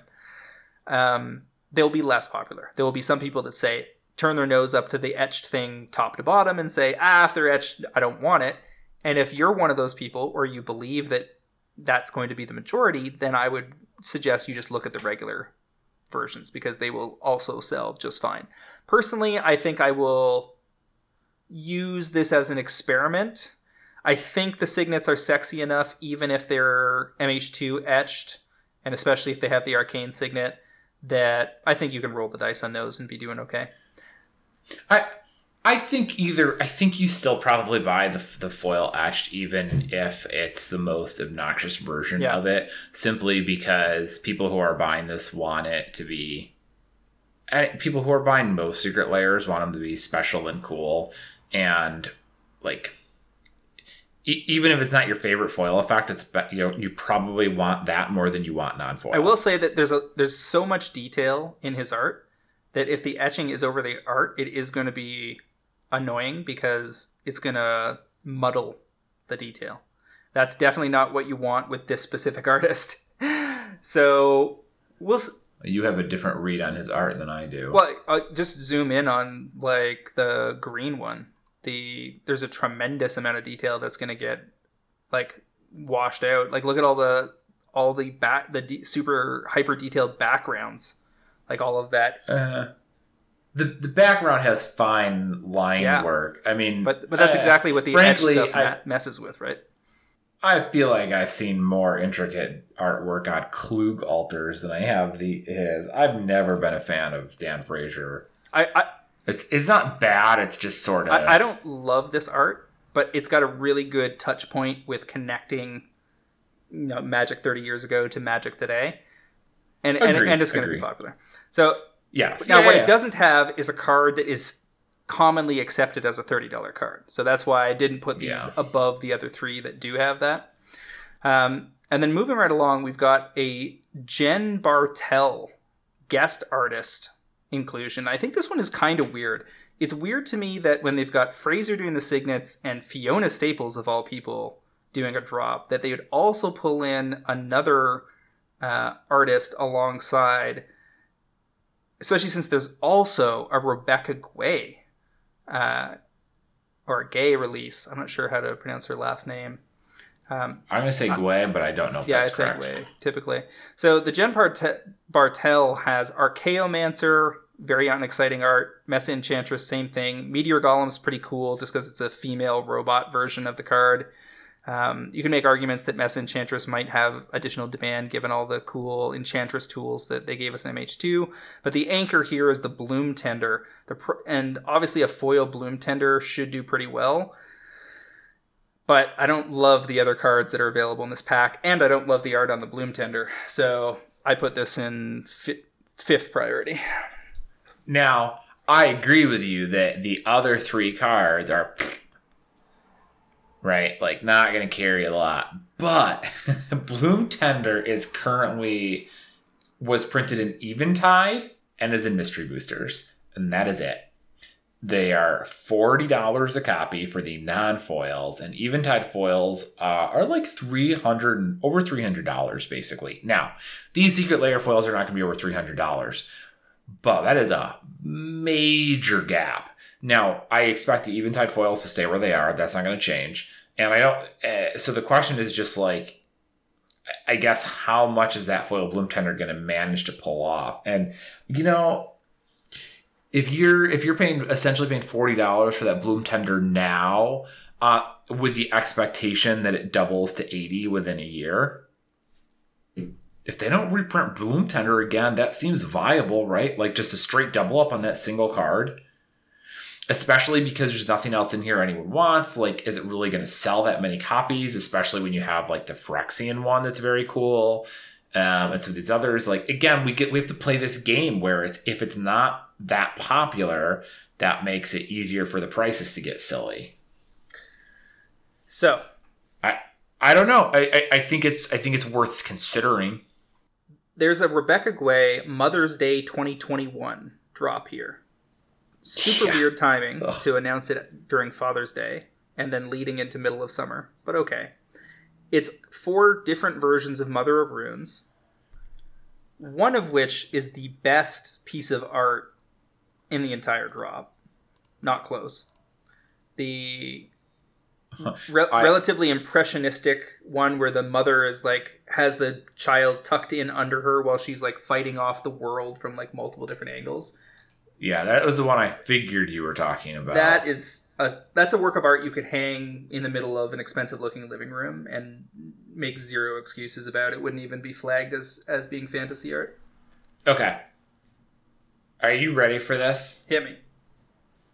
This is, without a doubt, the most inflammatory opinion I have ever had about Magic. Okay. I have never tweeted it or said it out loud. Okay. On social media, but now seems like an appropriate time to mention it. With that wind up, hit me. There is virtually no piece of Magic art you should hang on your walls. It all looks bad. Like, Magic art does not look good on your wall. If it's in your, like, board game room or your card game room or whatever, like, fine, whatever, right? Like, that's fine because that's, like, your space, right? Which is totally fine. But as a general piece of artwork for your home, it's all bad. And yes, I'm including the lands that what's-his-name did. Yeah, those also look bad. Take those out of your living room. It doesn't look good. Now, I don't even think... This is one of the first pieces of artwork I have ever seen it out of a Magic card that you could, honest to God, put on your living room wall and not be embarrassed about. Yep. We're in agreement on both of those points. I don't even think the first one is contentious in the slightest if you know the first thing about art. I guess I just see so many people talk about, like, I have never, ever read anyone say, like, I think all this stuff belongs on a card and should not be on your walls. Like, I've never seen... Now, I'm sure someone out there thinks it. Apparently you do, but I've just never seen it written down or something. Well, and I'll say this. It's not that there is no Magic art that you can hang on the wall. I would just say that the vast majority of it would not be worth hanging on your wall. And this is from someone who... I don't even have a gentrified living room in the way that many people would interpret your comments. Like, a lot of significant others might not allow you to put it there because it just clashes with everything else you've got going on, which is probably very normal looking. My living room is pop culture madness. Like, I've got Japanese vinyl toys like in rows on my wall. I've got a huge Star Wars TIE fighter up on top of the bookcase. Like, this is, if there was any living room where you could hang Magic art and have it sync with the decor, this is it. But most of Magic art still wouldn't be of high enough quality to justify being hung. However, this Rebecca Guay piece is fucking phenomenal. And you could put it in a gallery in New York and see it go for big figures and nobody would bat an eyelash. Yeah, and I'm not even like a gog over this artwork. I mean, it's not that like I am desperately in love with it and plan on tracking down trying to buy the original, which I could never afford. I just look at it and go, oh, this is an artist who is beyond Magic. This is someone whose craft is well beyond the frame of this card, and they are lucky to get her to paint this. And like, you can see the difference in this than all the other stuff that gets made for Magic. And I like the looks of some Magic cards. I think the art looks really cool on them. I think the art looks cool on the Magic card. You put it on your wall and you just look like a tool. like it's just such an infinitesimally small number of pieces of artwork that you could take off a Magic card and put on your wall and you don't look like a dweeb. But this is it. In large part, it's because Magic art is commercial art that is meant to serve a narrative purpose under the umbrella of an overarching set of art direction that is supposed to represent a specific place, time, and culture. Yeah. And so that art is being produced to meet the needs of the art director in terms of the notes on what that card is supposed to depict. I need somebody whose brain is exploding, and that artist may, in the vast majority of cases, has pride in their work and love for their craft. But as we saw with the artist that got busted ripping off Bolas Ugin art for their work for Wizards early this year, a lot of these artists aren't being paid enough to really give it their all. Some of them are, Seb McKinnon regularly coughs up absolutely stunner work. I have a pile of his swamps on my desk, and I've looked at them 3 times today thinking, I need to just go buy the rest of these. Like, this is one of the best swamps ever in the game. Very few artists are capable of beating it. You could hang this on your wall if you had more a darker, more gothic theme going on in a room. It's of that quality, but very, very rarely is that the case. So let's get back to the Gwei stuff, because we still got lots to cover. We did, but I just want to finish my thought. This is not a slam against the artists in general across Magic. I think most of them are very talented. Let me rephrase that. I think, well, all of them are at least talented enough. I think some are very good. Seb McKinnon, Chippy, those are very talented artists. But like you said, there is a difference between, like, this art is just has almost too much of a purpose. And even I can look at something like Barter and Blood out of Seb McKinnon or some of his other stuff, and like and the Damnation is extremely cool on a Magic card. Still would have trouble with that in a like space in a home for an adult. The Damnation probably was fine. The rest of his stuff, awesome on Magic cards. Yeah, when you put it in your living room. Yes, but getting back to the point here, also find it very funny that they finally got Rebecca Gwei to come back and do art, and they gave her 2 of the same card. No, four of the same card. Well, no, 2 of them are her daughter. Her daughter drew 2 of them? Yes, oh, I didn't know that. The other one is her Aaliyah Mitchell, who is her real life daughter. Oh, that's cool. Yeah, it's a nifty concept, but it's still really funny that. So here's the thing: Mother of Runes is a $6 to $7 card. There's no huge anchor here. I think the one with the amazing art I will absolutely want to own, and if there's prints of it, I will buy one. But I ranked this 6th, and then easily the bottom of these is the D&D cartoon from the 80s themed pack, which most of the people playing Magic today do not remember. I barely remember it because it was not a good cartoon at the time. And this has Commander Sphere, Whir of Invention, Hero's Downfall, Impact Tremors, Primal Vigor, and Unbreakable Formation. Primal Vigor is the anchor here. I don't think anyone's going to give a shit about the D&D cartoon theme. And I suspect that this one is the least important of the bunch. Yeah, I mean, I would agree. I'm not wild about this one for essentially the same reason. And I thought maybe it just missed me. Like, I'm not our audience for this. I was just, I think, probably a touch too young to have seen the D&D cartoon. I mean, I am the audience, and I just don't care. Now, the one thing about this, though, is Primal Vigor is an anchor card. It's only ever been in Commander 2013, and the list copies are $40 or so. The Commander 2013 copies are almost $50.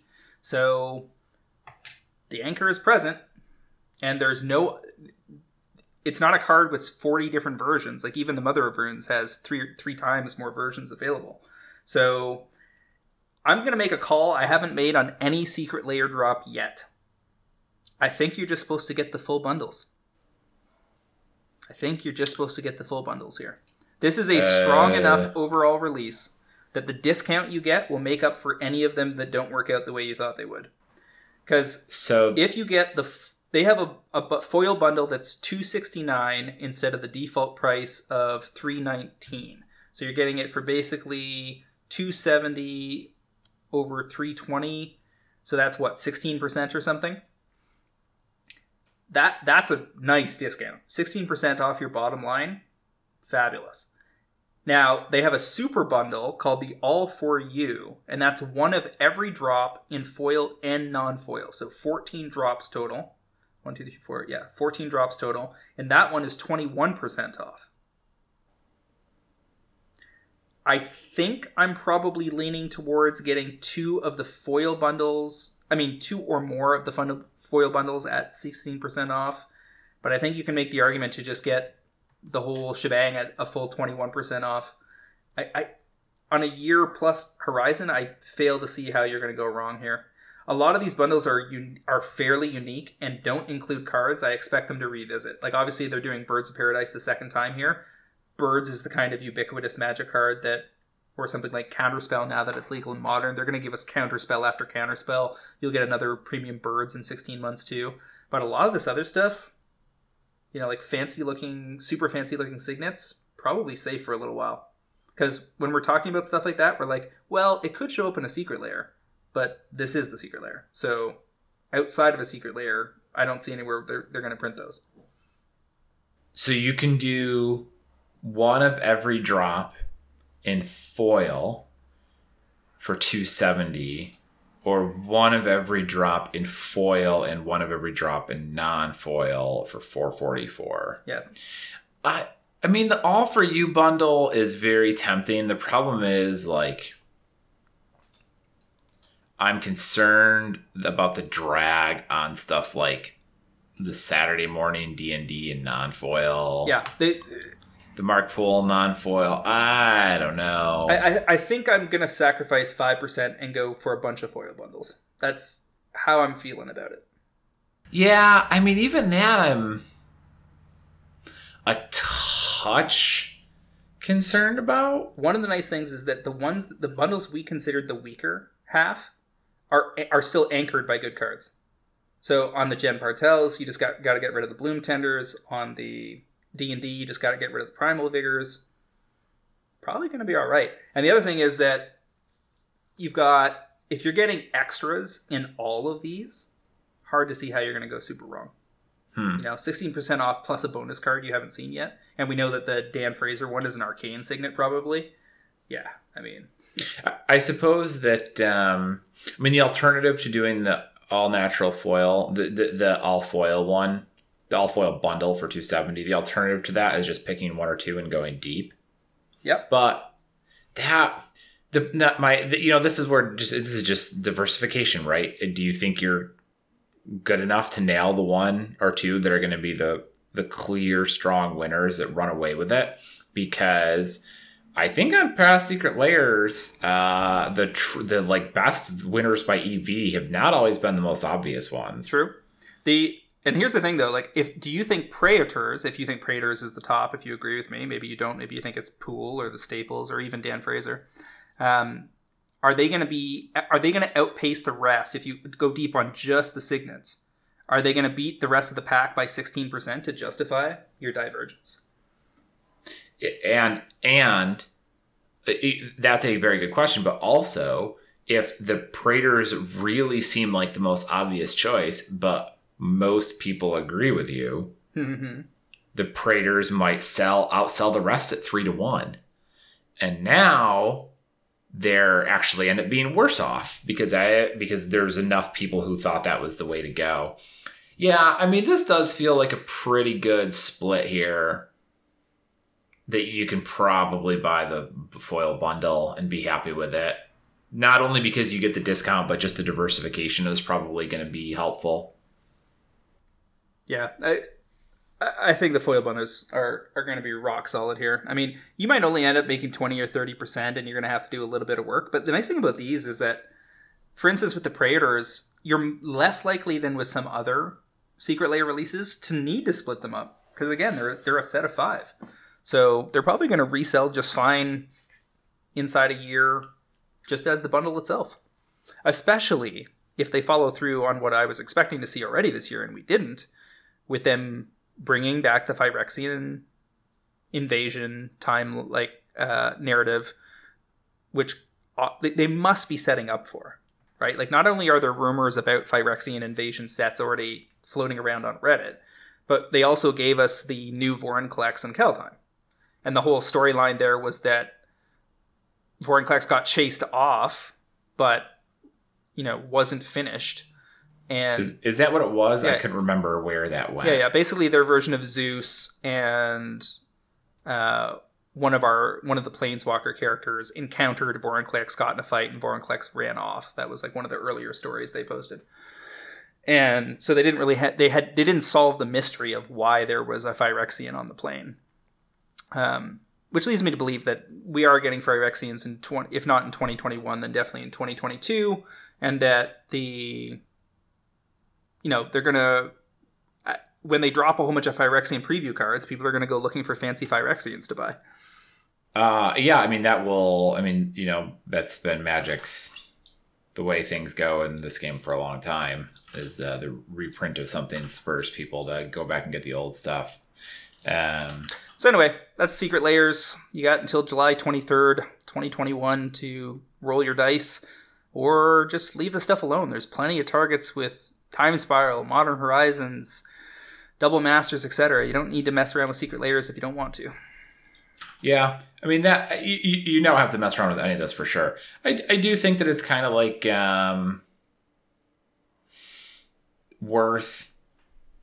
probably worth trying to give it a shot if you can. I like the Secret Layers as an alternate investment vehicle. You have your more speculative purchases with the cards, but then the Secret Layers have just generally been so solid that it's easy, if that makes sense. Yep. I think for armchair speculators, kind of people that are operating on longer horizons and aren't too worried about turning over their cash flow and are okay with, moderate returns, this kind of thing is hard to go wrong, because the worst case scenario here, say you buy one foil bundle, you just bought some really excellent collection pieces. And if they don't work out for you in the short term because you get bored of checking the prices and you just decide to wrap them into decks or whatever, guess what? You're going to look at those 18 months down the road and be like, oh shit, my signets are worth triple what I paid for them. Yeah. Yeah, I do wonder how these are going to start to look like 2 years, 3 years down the road. Because the first Secret Lair now, how long ago was that? It'll be 2 years this November, I believe. Yeah, and the first one was a little, they were still working out the formulation, I guess you could say. Well, and keep in mind, they seem to be set on moving towards some kind of a subscription model. Yeah, so that too. Expect that to get unveiled at some point, maybe this fall. Mm-hmm. I could see them releasing that somewhere around Innistrad or in September. Like, we've got that gap, right? Like, there's no products on the table for August and September so far. Yes. Like, we'll be in previews for Innistrad probably by second week of September or something. But so far as I know, there's no major release in August. I mean, yeah, I mean, that's usually a slow month, isn't it? If memory serves me. Yep. Well, Double Masters was late July, heading into August last year. Okay, and then they do like a winter, usually a late winter type of thing too. Which so far doesn't seem like it's happening. Like, I don't think you're getting a Commander Legends type set because A, they haven't told us anything about it, and B, there's 2 Innistrad sets this fall. So doesn't seem like there's room for that. And they talked about how they moved the winter set into a Q4 slot, which leads me to believe that there is something big and exciting happening Q1 2022. Yeah, Double Masters was August 7th last year. Okay. All right. Other topic of the week is, did EDH kill the Pro Tour? Magic heel Matt Sperling went on a bit of a rant this past week at some point about how EDH, I think his point was that EDH ruined Commander? Or EDH ruined the Pro Tour, that they put all the money towards that instead. Truth be told, I think he deleted all the tweets, so we don't really have them handy, so we're kind of working from a concept here more than specific points. Yeah, it was more or less, he made some tongue-in-cheek remarks that suggested that professional Magic suffered in the era of Commander, and tried to connect those two. And I don't think he actually thinks that EDH players did anything wrong. Like, he's not a stupid person. I think he thinks that Commander players made Wizards a bunch of money, so they shifted their focus away from the Pro Tour because they didn't think that the two needed to be connected. And if that is the core of his argument, then I don't think he's wrong that happened. I think it was real loose the way he presented it, because it was almost carefully crafted to be inflammatory. So I just kind of tried to ignore all of that and issue comments that were meant to clarify for people what it actually, like, how the two are connected and what it actually means. I mean, the point I made on Twitter shortly thereafter was something along the lines of, The Pro Tour is not dead because of EDH. It's because of Twitch and YouTube. Like, it doesn't matter what format Magic players are excited about. If EDH didn't exist, there is still a chance that the Pro Tour would not be the right marketing vehicle for Wizards in terms of, return on investment. Because YouTube and Twitch have proven themselves to be such effective and cheap marketing vehicles and do a lot of the same work. Instead of putting on this huge physical conference and then running a professional TV show around it, you can just let a bunch of people in their underwear in their living room play Arena 24/7 and organize themselves so they fill in all the schedule gaps from various places around the world. Like Sam Black comes on at like 11 p.m., knocks off around 3 a.m., and then Mengucci picks up from Italy in his mid-morning, but real early in the morning our time, and then Newmont picks up at 6 a.m. Eastern Standard Time, et cetera, et cetera. So that's what's happened. It's not the cultural shift in the game that injured Wizards' commitment to professional Magic.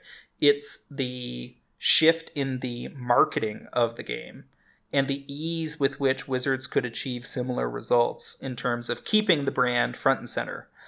Yeah, I mean... Yeah, like, the Pro Tour was a marketing vehicle. That's all it ever was. And obviously to us, that's not what it was. But to Wizards' bottom line, it was how do we promote the game of Magic the Gathering, and this is how we're going to do it. But, Twitch has really changed the game for marketing video games now in a very dramatic way. And not just for Magic, for all sorts of brands. And Wizards clearly looked at it and said, why do we have to bother? And it's hard to argue with them. I mean, you look at someone like Shroud, who gets God knows how much money to stream video games because he's such an effective marketing tool. Like, you can't really blame Wizards for that, right? There's a reason that Ninja was getting paid to the teeth for the last few years, right? The ridiculous sponsorships, co-branded arrangements, clothing in Walmart and whatever. The nature of YouTube and Twitch and other platforms that run on algorithms and are able to silo you into a bunch of different subsegments of various cultural touch points is that Magic the brand, in being presented through all of those different lenses, can reach out and connect with a bunch of different players that the Pro Tour probably never connected with. My significant other is never going to care about the Pro Tour. She doesn't care about competitive anything. Very much a musician and an artist and barely pays attention to anything that's competitive. But will sometimes watch a Twitch streamer with me if the person has an interesting personality, a good laugh, interacts, makes jokes with their people. And I think that's one of the reasons like Caleb is such a great streamer on Twitch, is he's a strong Magic player. Not the best of the best, but he's strong. But that's not why he's a popular streamer. He's a popular streamer because he has an engaging personality. He's a likable person. He's not a terrible person. He doesn't treat his listeners poorly. He doesn't throw hissy fits when he plays the game. Keeps it pretty chill, plays good music, and that connects with a bunch of different people that probably never cared about the Pro Tour at all. Now, personally, I love the Pro Tour. As someone who watched it, paid attention to it religiously for years, wrote about it regularly for MTG Price. I wish the Pro Tour was... I love the idea of a well-funded, highly competitive Pro Tour. I want them to play, but even if it still existed, it still wouldn't be something I would want to watch right now, because Wizards got into a position where they wanted to connect it to promoting Arena, right? Like they thought that the way to connect the dots was the Pro Tour is a TV show, and if it's a TV show we're going to show on Twitch, then we don't want it to promote the physical cards. What we want it to do primarily is promote our video game version that people can be running on their second screen and playing while they're watching the Pro Tour. And you and I have talked about in the past about how if they had really connected all the dots, they would have had super cool functionality that would have let you like pull decks into Arena using codes and then pay to play them for some period of time, or all sorts of interesting crossover promotions. They never pulled that together. The Pro Tour as a vehicle for promoting Arena is not nearly as interesting as for those of us that are interested in seeing the pros play top level Magic. Primarily what we want to see is the pros investigating a new format. You want to see them drafting the new set, or playing the new Modern after Modern Horizons 2, or playing Legacy once a year, or whatever. That's the kind of Pro Tour I want to see. That's never going to align with Wizards' goals again. And so I have no idea what the future of that holds, and I do feel for the people who feel like their livelihood was yanked out from under them. I also think that there's some borderline criminal dick moves that Wizards has pulled. For instance, they reduced the world's prize pool this year like by 75%. I'm sure they're going to lean on the COVID excuse when pressed, but the reality is they were announcing record profits. So you only need to have like a slight piece of your heart still warm to realize that that's just fucking terrible. Like terrible optics, not a good way to treat people.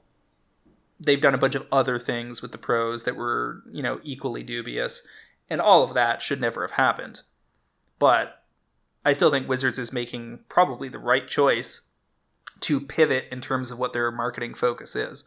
I hope that the Pro Tour ends up self-justifying itself because they figure out a way to make it super worthwhile for them, and then we get it back in a form that we would recognize. But I'm not holding my breath.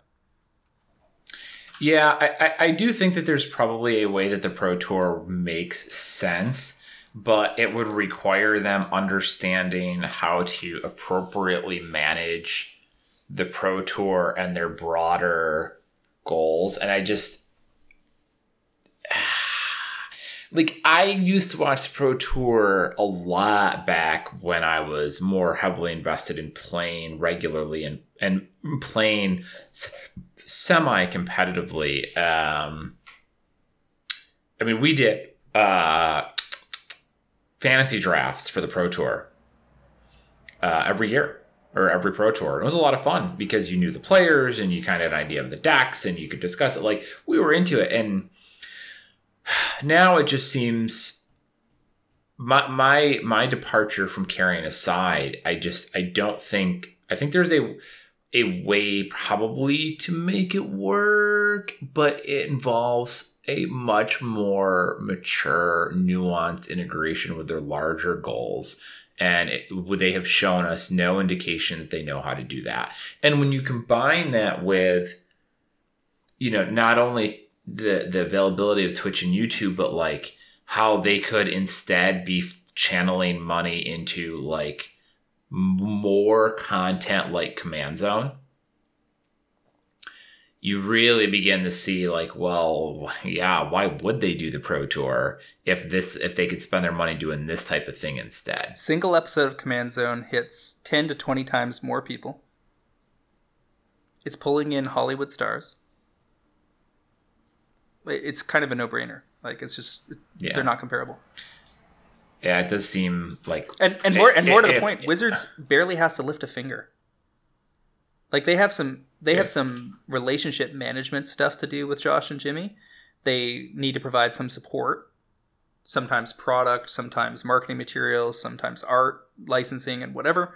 But generally speaking, and I don't know what they pay or if they pay Command Zone. I'm not privy to those details, so I'm not sure if there's we pay that, we also pay you $200,000 a year or whatever. But I guarantee you, whatever they pay them gets better return on investment per dollar than the Pro Tour ever did. Yeah. Yep. And it pains us to say it, but it does seem like that's pretty obvious. Alrighty. So, where can people find you online, my friend? I am typically on Twitter at WizardBumpin, BUMBIN. I am awaiting the responses from people who are very angry about my opinions about Magic art. I am curious to see if that will draw any comments, because I have had that one chambered for a long time and have resisted mentioning it, but it seemed like an appropriate time to bring it up. How about yourself? You guys can find me on Twitter at MTGCritic, as well as via my occasional articles on MTGprice.com. I'd also like to remind our listeners to check out the MTGprice.com Pro Trader service for just $9.99 a month or $109.99 per year. You can get early access to this podcast, fantastic articles by the best MTG finance minds in the business, and a super active Discord forum that will drive better returns and save you money playing Magic the Gathering. Boy, take a look at the prices of Misty Rainforest and Scalding Tarn out of Modern Horizons 2 and compare those to our group buy prices that were basically half the current price. And it doesn't take too long to figure out that you're supposed to be a pro trader. Once again, MTG Fast Finance is proudly sponsored by Cool Stuff Inc., where you can find all the sorts of cool stuff in stock, including the best in Magic the Gathering single sealed product and a plethora of other collectibles. Use the promo code FINANCE5 during checkout at CoolStuffInc.com to save 5% off your order and support our podcast, which brings us to the end of episode 278. 277. Right? I mean, you know what? I have my space heat, my little hand warmer space heater positioned such that I can't see the very bottom left corner of that monitor that I have the spreadsheet open on. And all right, you're forgiven.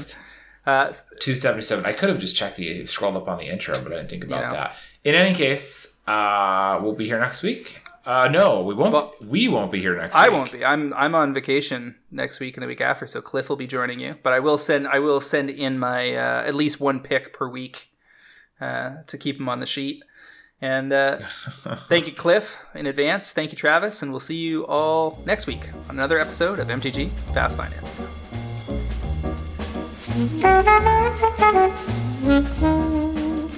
Thank you.